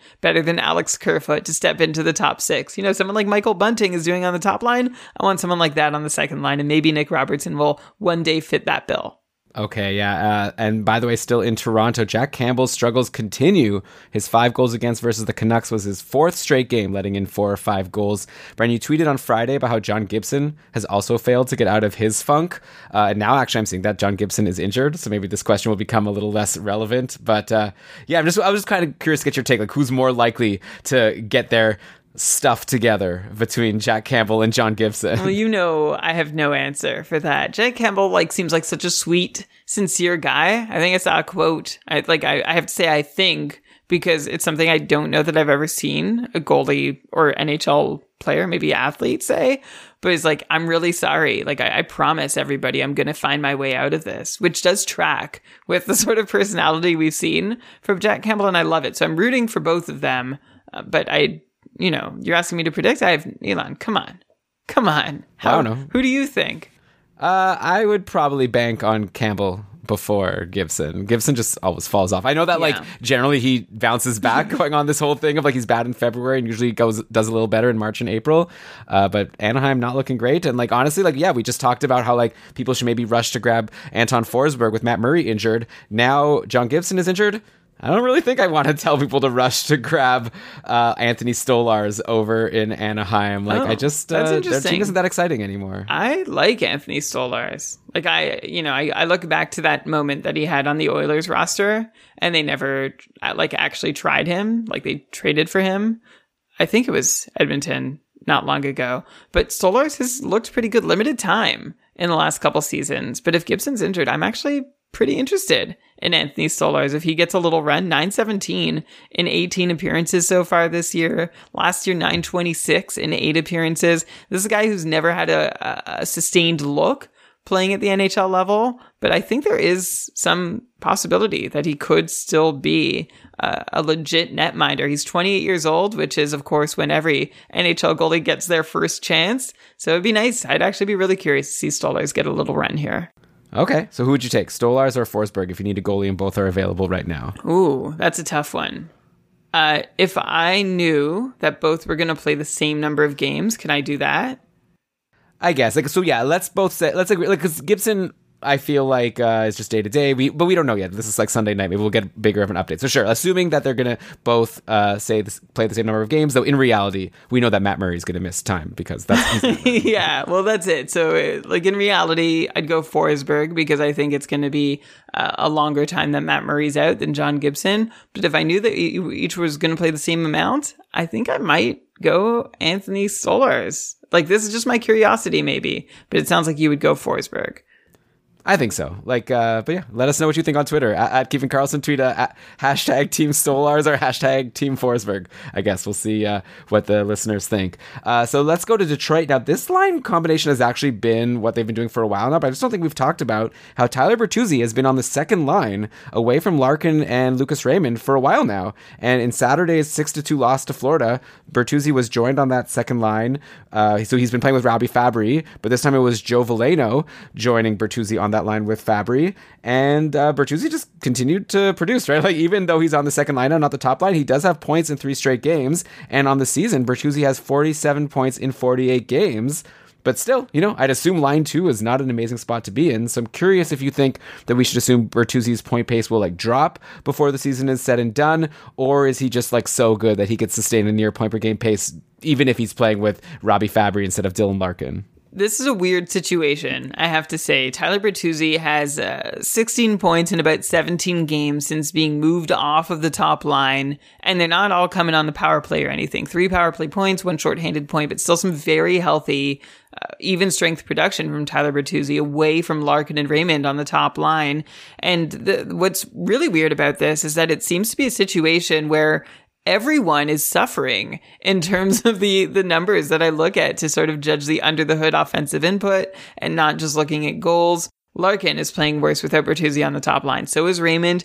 And guess what? Robbie Fabry also doing worse playing with Tyler Bertuzzi on the second line. Tyler Bertuzzi himself looks worse under the hood too, but everybody on the score sheet just keeps chugging along. So I'm not sure what to say here. There seems to be no apparent chemistry for Bertuzzi on the second line. And on ice performance, like I'm saying, is clearly worse for everyone in the top 6 in this configuration.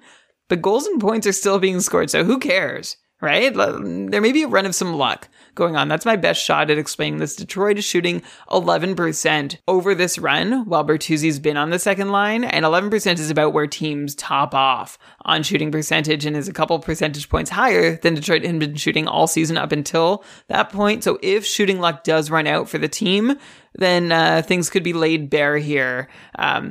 We could actually see the struggles that appear to be happening under the hood in both top 6 lines in Detroit with Bertuzzi not with the top group. And as for, like, you know, we always try and give some kind of actionable item. I'm not sure if there's an actionable item here, except to say, hey, if team shooting regresses, then maybe Bertuzzi just goes back to the top line, and it's not a big deal.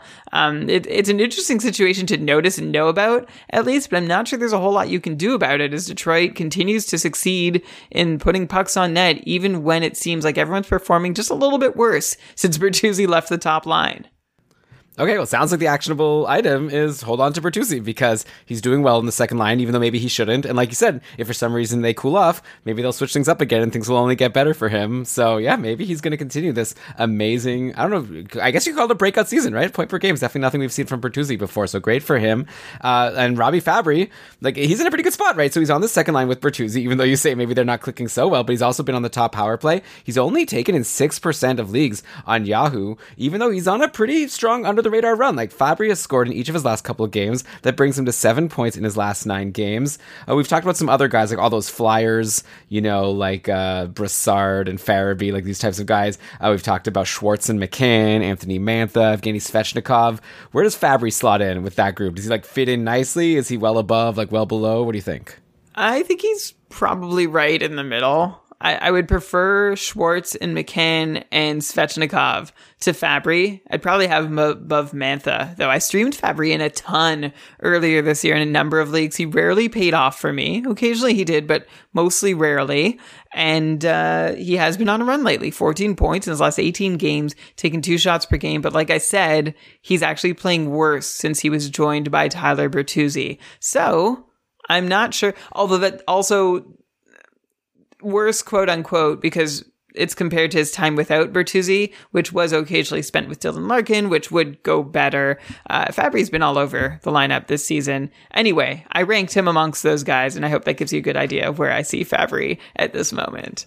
Yeah, I just want people to know, like, he's 6% rostered. I think he deserves to be higher. Like, I'm not saying he's a superstar or anything, but he's in a good spot and he's producing right now. So if you're in a deep league and Fabry's out there, take a look. Add him to your watch list at the very least. The funny thing is we've been talking about Detroit and talking about how this, like, top line and Bertuzzi's been off of that line. We haven't even mentioned the person who's there because it really doesn't matter. Like, I'll tell you who it is. It's Vladislav Nemesnikov. But don't worry about it, because he's probably one of the least appealing line 1 players in the league right now to me. He's pointless in 6, doesn't see any power play time. Like, there's no chance. You can just answer with one word and we can move on. There's no chance you're into Nemesnikov, right? No. Okay. On the other side of the spectrum of third wheel top liners, and I put this in quotes because it's kind of mean. I mean, Nemesnikov I'd for sure call a third wheel, but this next guy, maybe not. I don't know. But someone who's definitely turning heads is the newest member of the Florida top line with Barkov and Verhaeghe, and that's Mason Marchment, who scored again on Saturday versus Detroit, bringing himself to 31 points in 30 games on the season. We're at more than a third of the way through a season in terms of like the number of games, 30 games for Mason Marchment, and he's above a point per game. Most of the time he's been in the bottom 6. Now he's even more appealing because he's playing with Barkov. Like, even back when he had that crazy 2-goal 4-assist game versus Columbus, I feel like I was even like saying, yeah, I mean, great. Like, he obviously has some talent, but I don't expect him to be like this huge factor, like a must hold like rest of the year, just because of that deployment. But now he seems to be clicking with Barkov. Like, is this like a guy who like you definitely have to go grab at this point if he's somehow still available? Like, I'm seeing he's only 26% rostered on Yahoo, which seems like crazy to me, like a point per game guy that's now on the top line. Like, I can't imagine these leagues, though. That said, like, I myself, I don't know if I would have added him in some of my leagues where my roster is pretty full and I like to, you know, generally have players that are in the top 6. But now that he is there, like, how could you not want Mason Marchment, right? Exactly. And this is actually a very, very similar story to Anthony Duclair earlier this year, who got crazy hot, and there was no reason why he should have kept it up, but he did. And every time you think, well, it's not sustainable, so I'm just going to let him go, he hits you with another amazing game and helps your fantasy team. So this time, actually, I had Duclair. If you've been listening to the show all season, I added Duclair. I dropped him because I didn't think it was sustainable. He kept doing awesome. And this time I went out and got Marchment and forced myself to not make the same mistake. I held Marchment in the face of all the unlikelihood that he could keep up what he's doing, and I'm happily cashing in instead of somebody else cashing in, is the way it was with Duclair. So I'm happy about what Mason Marchment is doing. I can't quite explain it, but the fact that he actually improved his deployment and landed on the top line is even more exciting because there's more opportunity for him to continue rolling there than there would have been if he had stayed on the, you know, what is the third line in Florida. So this is great. And if Mason Marchment is available, you should go get him, even though it's definitely not a sustainable point per game pace.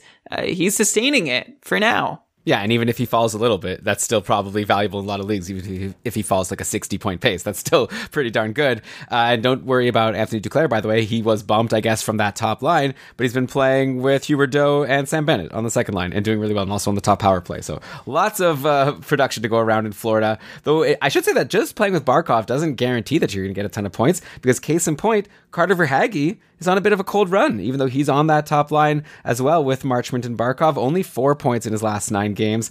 I don't want to panic with Verhaeghe. Like, I'd love to wait him out. Like, he was so good last year. He was so good at the start of this year. But I keep, like, making such great ads in the cupful. And so I keep on not having anyone good to drop. Like, just recently, I added Kyle Okposo to my team. On Friday, I was thinking he'd be, like, a good Friday, Sunday, Monday streamer. But Okposo keeps scoring goals every game. Feels like a tough guy to drop at this point. So I don't know. I'm going to have to drop somebody. I have Rob Thomas. I guess he was quiet today, and Okposo was quiet today. Verhaeghe was quiet in his last game. So what do you think? I'm just trying to get a sense of, like, is Verhaeghe someone that's worth waiting for? Or if you, like, are having trouble deciding who to drop, is he someone that maybe you can let go of? Because, like, he's playing on the top line. He's in a good spot. Like, I guess I'm just repeating myself now. But, like, I feel like he should be worth holding and worth waiting for. But I don't want to hold forever and just miss out on good players or drop someone who's better. We had this discussion last week, and I'll just refer anybody to go back. Like, my feeling hasn't changed about Verhaeghe. There's been some bad shooting luck on the ice when Verhaeghe's been on, a lot fewer goals happening, but it doesn't seem like something that is actually a problem and going to last. So it has been really hard to stick it out with Carter Verhaeghe. I've had him. I have it hasn't been fun. I probably could have gotten more points out of someone if I streamed them in than Verhaeghe, but I couldn't help but feel like things are going to change shortly, or they should be. They're scheduled to change shortly. Hopefully things change shortly in Florida, and Verhaeghe can get back to helping you by playing with Barkov, which really is not asking a whole lot. And like I said last week, I expect it to happen. Right, yeah. Obviously, if the lines change and Verhaeghe's bumped down, that's a big reason for concern. But as of now, I'm going to hold. Though Kyle Okposo, we got to ask about him, right? Like, he is just having this crazy resurgent season as a 33-year-old. He now has 7 goals and 2 assists in his last 10 games. But okay, that was before today. So fine, 7 goals and 2 assists in his last 11 games. That's still quite good. I assume he's not going to keep scoring on as many shots as he has been so far, but I don't know. He's like, I just want to get your sense of, like, is he an easy drop once the good schedule ends, or is he starting to become someone that's more than a streamer and potentially a hold? Kyle Okposo, I wouldn't take him over Verhaeghe, but I definitely would consider adding him to my lineup. And he is one of those guys I just mentioned who would have gotten me more points this week and last than Carter Verhaeghe.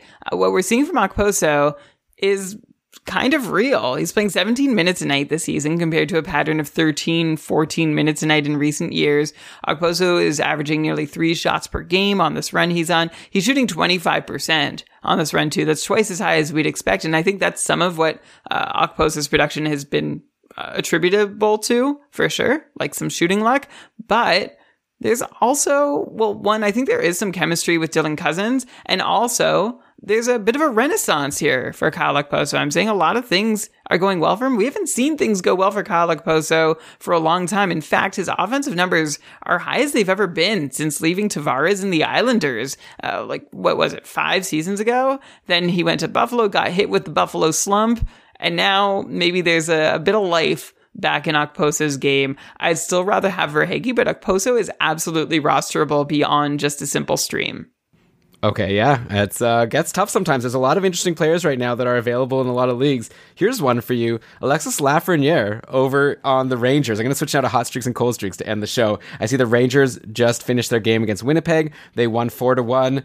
Side note, Igor Shesterkin. Brian, is he like the best goalie of all time? Like, I mean, I guess it's too early to say that, but he just had a game where he stopped 45 of 46. And we talk about Seattle and how they're getting sunk by goaltending. I wonder if, like, the Rangers in Seattle, if they swapped goalies, would, like, swap records as well. Like, I feel like Shesterkin on Seattle, and Seattle would be, like, a playoff team doing just as well. Like, this guy's insane. So he's good. Nothing to say there except for, like, don't trade Shesterkin if you have him. Don't try to upgrade him to Vasilevsky. Like, for me, I like Shesterkin more than it. But anyways, that boring. I want to talk about Lafreniere because he is someone who is available in obviously more leagues. 3 goals in his last 5 games going into today from his spot with Zibanejad and Kreider. Another assist today from that line. I don't want to say this is like the start of the big Lafreniere breakout, that we were hoping for when he was drafted. Like, everyone, was really excited to draft him in their leagues after he was taken first overall in 2020. And, we've seen like the guy from the previous year, Jack Hughes, amazing. He's like actually having a huge breakout. So obviously Lafreniere's not doing the same thing, but he is getting to the point where I'm interested in him, which is more than before. Like, there was a point where I was interested in him just because of the deployment, but then he wasn't doing anything. So then I just figured he wasn't worth grabbing. Now he like has the deployment and he is producing. So is it time for people to take a serious look at Alexis Lafreniere and add him to their rosters for their playoff run? You could definitely take a look, and I think watch list would be a good spot to throw Lafreniere for now. I mean, those 3 goals that he scored came on 5 shots, and those 5 shots came across 4 games. So there wasn't a whole lot of shooting going on. There was some scoring. That's nice, and he has an assist tonight. We've seen Lafreniere have good deployment this season and do nothing with it, and that's why I'm not bought in yet, and I'm not convinced that he's shooting enough to really be making a dent and continue putting up points the way he's been putting up points. But I understand that there's a temptation, and if you want to try and get out in front of it, let me put it this way. I would be more interested in Lafreniere than Anthony Mantha. Okay, I think that tells a good story there, and I think I would agree with you just because it's a great spot. Like, Kreider just continues to have his amazing season. I could be talking about his goal that he scored today, but that's already like, such a cold thing to say that Chris Kreider keeps scoring because he just does it all the time. Zibanejad's obviously amazing. So yeah, good for Lafreniere. Hopefully he can build on this.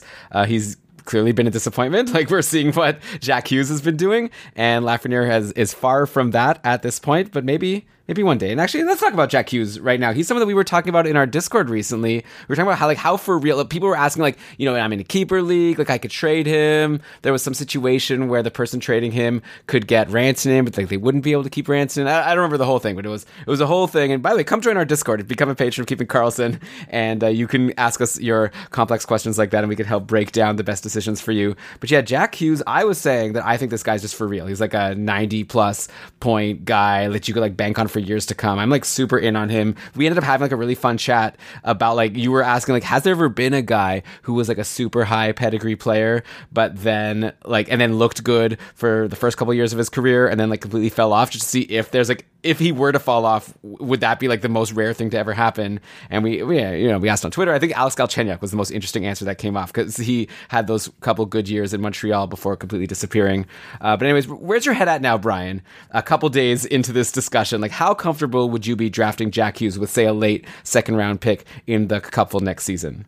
At the end of the second round, I'd be pretty comfortable. We also had Alex McLean mention Eric Johnson, who put up like a 40-point pace as a rookie defenseman in St. Louis, as another, player who started strong in their career with a top draft pedigree and didn't follow up. But I also don't want you to mischaracterize anything that I was feeling about Jack Hughes. I was actually like having this conversation kind of with myself on the Discord server at one point as I was thinking aloud about it and saying, well, Jack Hughes is doing this well now, so how likely is it that he's going to fall off? Like, do we have a lot of reason to doubt this, even though it's still kind of new?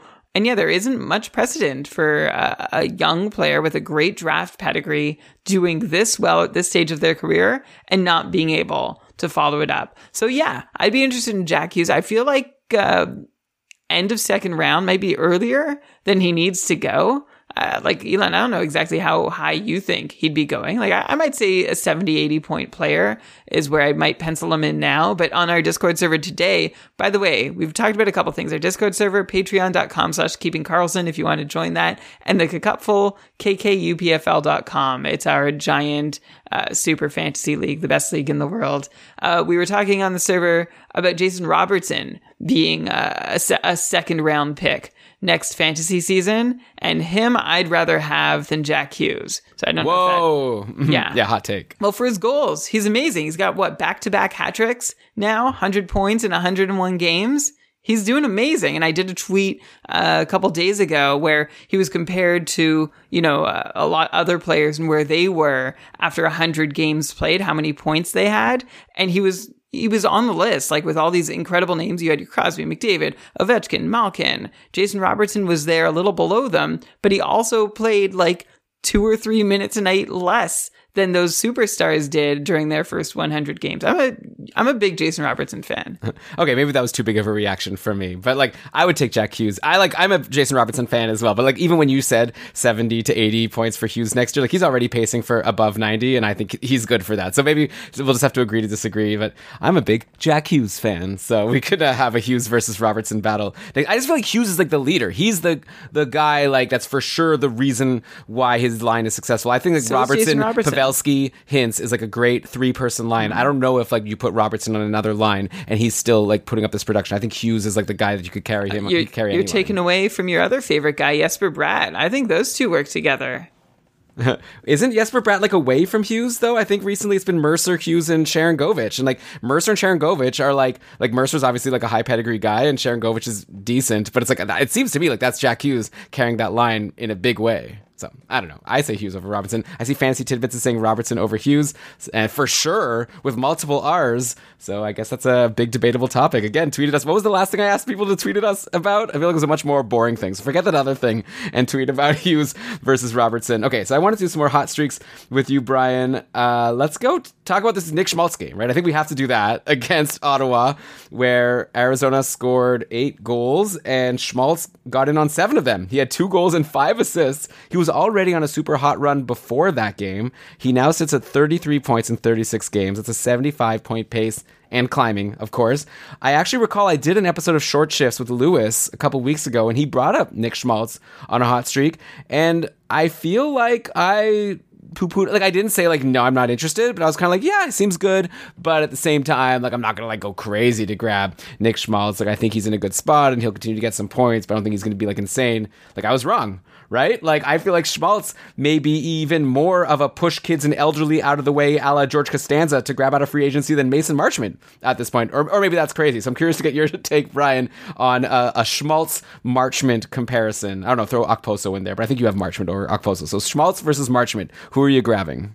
I think I'm going, it's really hard. I like Mason Marchment on the top line, but if he gets bumped, I might prefer Schmaltz. Let's take a minute, though, and see what Schmaltz has been doing and why. And this is going back before that 7-point night, because after you have a 7-point night, it's like, oh, yeah, well, look at his stats in the last 5 games. He's off the charts, Nick Schmaltz. But without that 7-point night, Nick Schmaltz was above a point per game player, had 11 goals and 8 assists for 19 points in 18 games, and then 7 more points in his 19th game in that run. But again, not counting that 7-point night, Nick Schmaltz in those 18 games had 11 goals on 34 shots, which meant he was shooting 32% while only taking fewer than 2 shots per game. And on the season, Nick Schmaltz has 14 goals in 36 games. That's already the second highest goals total of his career. Nick Schmaltz's career high is 21 goals. He's pacing for 32 right now. Again, high shooting percentage happening for Schmaltz. And all of this, by the way, is coming after Schmaltz was so boring with just 7 points in 17 games to begin the year, just 27 shots in those 17 games. To be honest, though, like this is all sounding like I'm poo-pooing what Schmaltz is doing, and I kind of am, because the scoring can't keep coming this way. He's not going to score 11 goals on 34 shots every 18 games. But the reason I like Nick Schmaltz is he's exposed to Clayton Keller, which is more or less what got this run going for Nick Schmaltz 6 or 7 weeks ago. You can trace back the shift from 7 points in 17 games to 19 points in 18 games. That shift happened the moment Nick Schmaltz started playing regularly with Clayton Keller.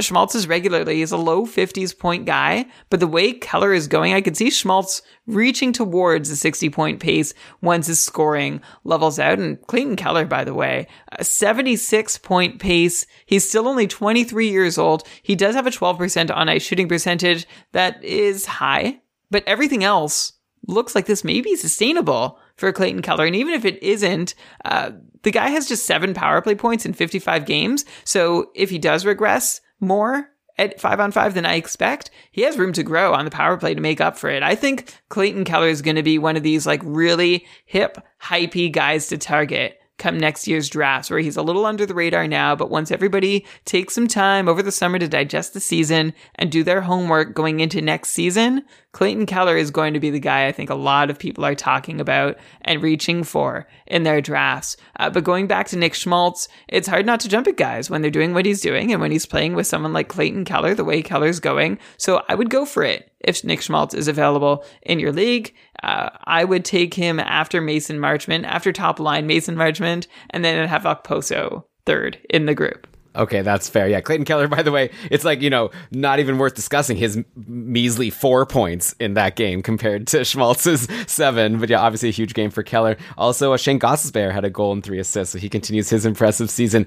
Meanwhile, the people still holding on to Jacob Chychrun. He took 4 shots. So that's nice, but no points. He had the most time on ice of all the defensemen in that game, I guess, of all the players in that game for Arizona, but not a single assist on the 8 goals. So that's obviously very frustrating. What's next here? I wanted to do another hot streak. Oh yeah, in Vegas, Riley Smith all of a sudden is getting points every game, right? He scored 2 goals versus the Sharks, picked up an assist versus Anaheim. Then on Friday, Vegas, like we've said, is playing Ottawa and the red hot Anton Forsberg. And I believe he has, Marchessault scored a goal that Riley Smith assisted on. So he just continues to produce. This is a guy who's been like a pretty boring-ish, like 55 to 60 point guy. Last year, even he was dropped in a lot of leagues. I remember Brian were like saying he wasn't even worth looking at for stretches when he was like down less than half point per game. But looking really good this season. Seems like his line with Marchessault and Karlsson is doing well. And also, at least in the last game on Friday, that top power play looked really good. Like, finally, it was just Vegas putting all the best players on the top power play. Eichel, Marchessault, Karlsson, Riley Smith, and then Alex Pietrangelo, which is interesting. We'll talk about that in a sec. I'll check quickly if that's still holding today. But yeah, if Riley Smith is on the top power play with Eichel and co, and he's on this line with Marchessault and getting all these points, he's another appealing guy that, I don't know, I guess now you could compare him. We're talking about a lot of appealing free agents. Maybe it's not the kind of thing where we have to compare everyone to everyone else. I'm sure for a lot of people listening to this, most of these guys are rostered, but maybe one isn't. And if Riley Smith is available, you've got to be at least a little bit interested, right? A little bit interested, for sure. The Power Play 1 deployment for Riley Smith, that bumps him up the list of streamers. I still don't see him as being so much more than that. Of course, it depends on the depth of your format. And Riley Smith has been a guy who's really disappointed me a lot in the last couple of years. So I think that bias might also be coming through. But yeah, being on the top power play, let's say I would prefer him to another guy who's been bumped up to the top power play in Colin White. How about that? Oh, well, I mean, that's definitely. I think Riley Smith is like a solid like 55, Too 60 easy. point guy. Yeah, okay. But actually, I'm looking in the power play today versus Ottawa is back to kind of like splitting it evenly. We've got so Pacioretty's back. I guess that's the big reason for the shakeup. So Pacioretty, Marchessault, Eichel, and Dodonov with Theodore, and then Riley Smith, Karlsson, Chandler Stevenson, and Nicholas Roy with Pietrangelo, and that's what they've been running with. So I guess forget the Riley Smith top power play situation, but still an interesting free agent depending on who else is available.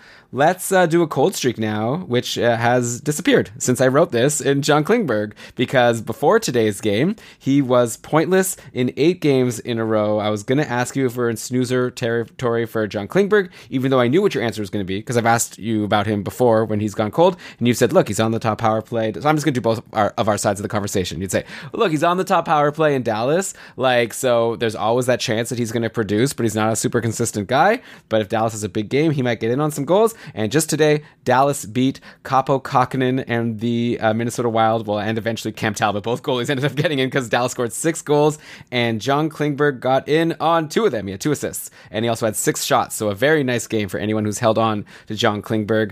Now are we going to have to wait another 8 games for him to have another multi-point game? What's your general thought on Klingberg at this point? Is there anything interesting and new to say about him? Are you going to be like, let me just look back at the notes of the last time I talked about him? I'm going to do that. Exactly. I feel like we've been telling this story all season. John Klingberg's doing nothing. What should we do with him? Well, you wait because he's inconsistent and it sucks. John Klingberg's doing great. Can he keep this up? Well, no, he's probably going to fall off again. So we're just going to keep going back and forth on that. But his 6 shots and 2 assists today pretty much put this cupful week out of reach for me against my opponent. So that was really frustrating. But then I looked at Klingberg's past several games. I'm like, well, maybe I got off the hook for a couple other games that Klingberg played this week. But this is life with John Klingberg. And I honestly, Elon, the next time you bring Klingberg up, just do it only if he's playing consistently well. Because I think if he's playing inconsistently, that's what we expect. He goes cold for a while, he puts up some points. He goes cold again, he puts up some points.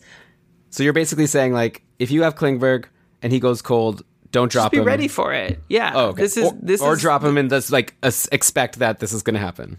Exactly. This is life with John Klingberg on your roster. Call me when he's producing consistently over a month. That would be really exciting. Okay, or I guess if he's off top power play, maybe then that's a reason to for sure drop him. That too. Yeah. Okay, I just want to know when I'm allowed to talk about him again. I guess we should talk about the Wild goalies. That was something we were talking about in our little pre-show before we started recording, because you were saying how you were a little bit disappointed in losing out on Kaapo Kähkönen, I think. But at this point, Kähkönen's like blown such a great opportunity because Cam Talbot has been absolutely terrible, which we were kind of like waiting for. At one point, we were saying, look, Minnesota is so good at protecting their goalies. They're making Talbot look better than he really is. Kähkönen would be a great guy to grab if Talbot ever faltered. Talbot has been faltering. Am I saying this correctly? Yeah, so Kähkönen started the game today against Dallas. He led in 4 goals on 21 shots before he got pulled. So, yeah, I don't know. Like, it feels like a blown opportunity. At this point, are we just, like, not interested in either Minnesota goalie? I feel like that would just be such, like, a mistake to say. Like, I feel like as soon as we'd say it, and then someone would drop their Minnesota goalie, and then, because Minnesota's not a bad team. Like, I don't know exactly what's going on right now. I have a hunch that one of these goalies is going to get going again at some point, but it's hard to predict which one, because they've both been very disappointing lately. What do you think? It's hard to imagine at this point. They've both had opportunities. Like, someone, you would think some competitive fire would take over. I mean, I'm sure these guys are competitive and they're professionals. I'm sure they're doing the best they can and very frustrated that things aren't working out. But man, the door is wide open for anyone to take the job in Minnesota. I cut ties with Kähkönen on my Cupful team a couple weeks ago. Since then, the Wild have played 10 times. He's started 5 of those times and has accumulated 20 Cupful points, which over 10 games is just 2 points per game. And that's very bad in the Cupful. If you have a goalie, you want them getting you at least 5 points per game. Ideally, they're getting you like between 7 and 9. So this is very, very bad for Kaapo Kähkönen that he hasn't been able to take advantage of this golden opportunity. I was saying before the show started that I wonder if, and I said this last week, I wonder if it's time for Minnesota to look to outside opportunities. Elon, your counter was, where would they get that? Like, they're going to give up an asset to bring in a goalie that is also a crapshoot. But at this point, if Talbot and Kähkönen aren't grabbing the reins, what are you going to do? Because Minnesota is a really good team. They have a lot going for them. And it would be a shame if they were just sunk by their goaltending. It would be a shame, but also it's like their goalie. What I responded was just like their goalies are probably just as likely to get going again as whichever goalie they bring in. Like, we've seen Talbot and Kähkönen have good runs in the past. I'm seeing both Fantasy Tidbits and Shane are saying in the chat here that they'd vote on Talbot to get a shot again now. So maybe if Talbot was dropped in your league because he was doing so badly and then Kähkönen was getting the opportunity, maybe now you try Talbot again and just hope. Obviously, there's 2 things, right? Getting an opportunity to play again, which I think Talbot will get. Then it's like actually doing something with it. And, you know, he's done it before, like earlier this season. So it's not as if he's just lost all of his talent. So we'll see if he can bounce back a little bit. Here, Brian, a question in the chat. So benefit of joining our live shows here. Shams wanted us to quickly talk about Alex Killorn, who's on a cold streak. So he's someone that we basically haven't talked about all year because he's been super consistent. He's been playing with Stamkos at even strength. He's on the top power play. He was just rocking all season long. But all of a sudden now, pointless in 4 games, including today against Chicago, where Tampa scored a lot of goals. What did it end up being? 6-3, and nothing for Alex Killorn. So if you have him, you've been holding him all year, do you panic? Or, like, I'll tell you my gut answer without having really looked into it is I'd hold him and not be too worried. As long as he's playing with Stamkos at even strength and on the top power play, I feel like that's just someone, like, it seems like it would be very hard to not produce for much longer. But Brian, any deep insight that you can pull up quickly about Alex Killorn? No, that's about what I would say too, that you just hope that Killorn, you know, with his excellent deployment, playing with Stamkos at 5-on-5 and getting a nice share of power play time, does get back on it. I mean, a 4-game cold streak for Alex Killorn shouldn't be something that we really get so down about. And it's really just kind of catching our attention because it's his longest cold streak of the season. He's been a really great, consistent producer this year. Really consistent. Alex Killorn has been a great guy to have on your roster, which we weren't so sure would be a fair expectation, but 67-point pace and rarely going more than a game or 2 without a point. So yes, this is out of character for him, but I don't see any reason to start panicking now. But I think, you know, you never really see those reasons come out right at the start of a cold streak. So we'll keep an eye on things and see if it doesn't reverse by next week. We'll revisit and see what we think of Killorn going forward. Yeah, but in the meantime, trade deadline coming up. Now, he's a guy I'd potentially try to buy low on, or maybe just hope that he gets dropped, and then you can grab him for free, of course. Okay, one last goalie I wanted to ask you about. Let's say you're tired of Kakkonen, you wish there was another goalie available, you heard us talk about Anton Forsberg, you're thinking of adding him, but all of a sudden, right at the end of the show, there's another goalie that maybe is even more appealing than Anton Forsberg or Anthony Stolarz. Brian, what do you think about this Nico Daws guy over in New Jersey? New Jersey had a 4-game week this week. Daws got all 4 games. This is the first time this season that a New Jersey goalie has played like 4 games in a row. I feel like they've just been jumping around with no success. But this Nico Daws not doing too badly. He got the win today against St. Louis, stopping 19 of the 21 shots he faced. I don't know. I mean, I'm not saying he's amazing, but I like New Jersey. Like, we just talked about Jack Hughes. Like, they're a team that can score a lot of goals, so you just need a goalie that can rein it in somewhat, and they have a decent chance at a win. So if Nico Daws is going to be a volume starter, maybe he's someone that people should be taking a look at right now.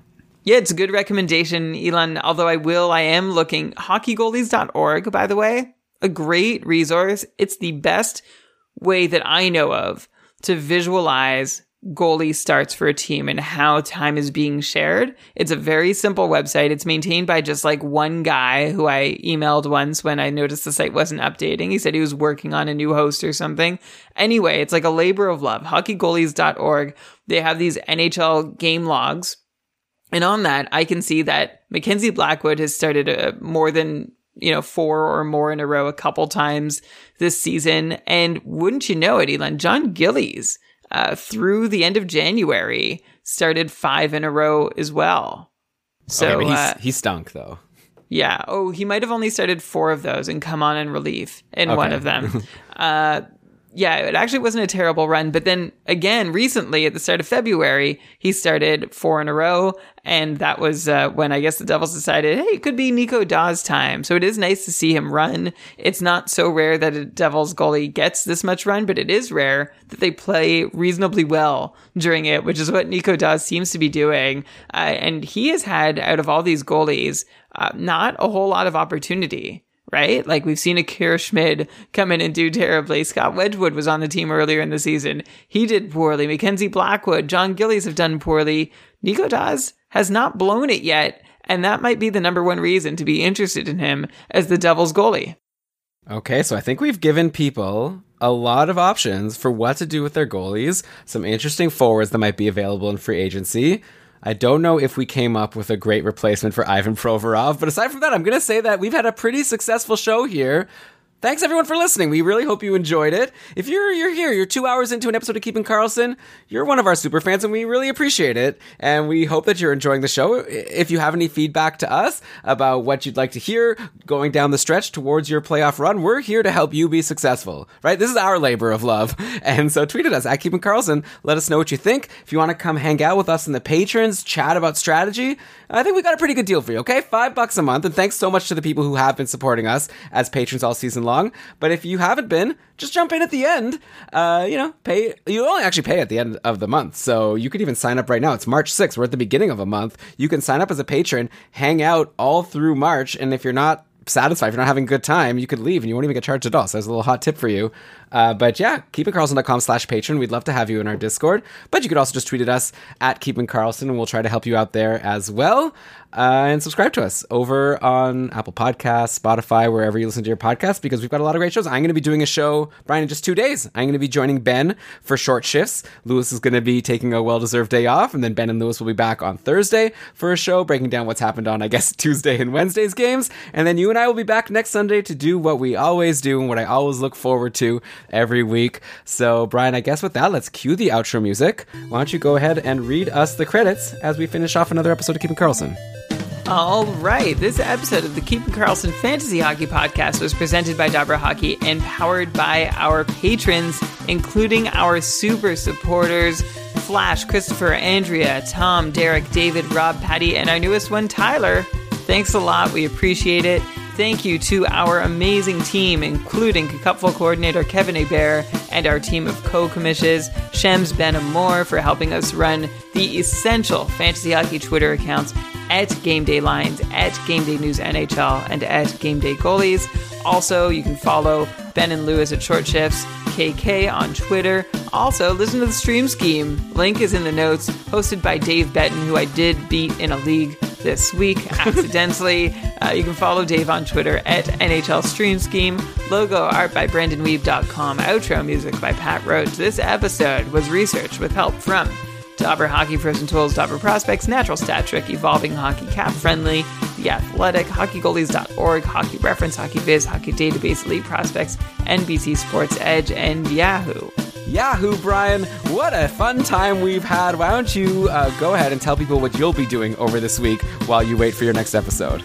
This week and every week, I do, and I'm going to invite you to do the same thing. Let's keep doing all we can to make sure that fantasy hockey is for everyone.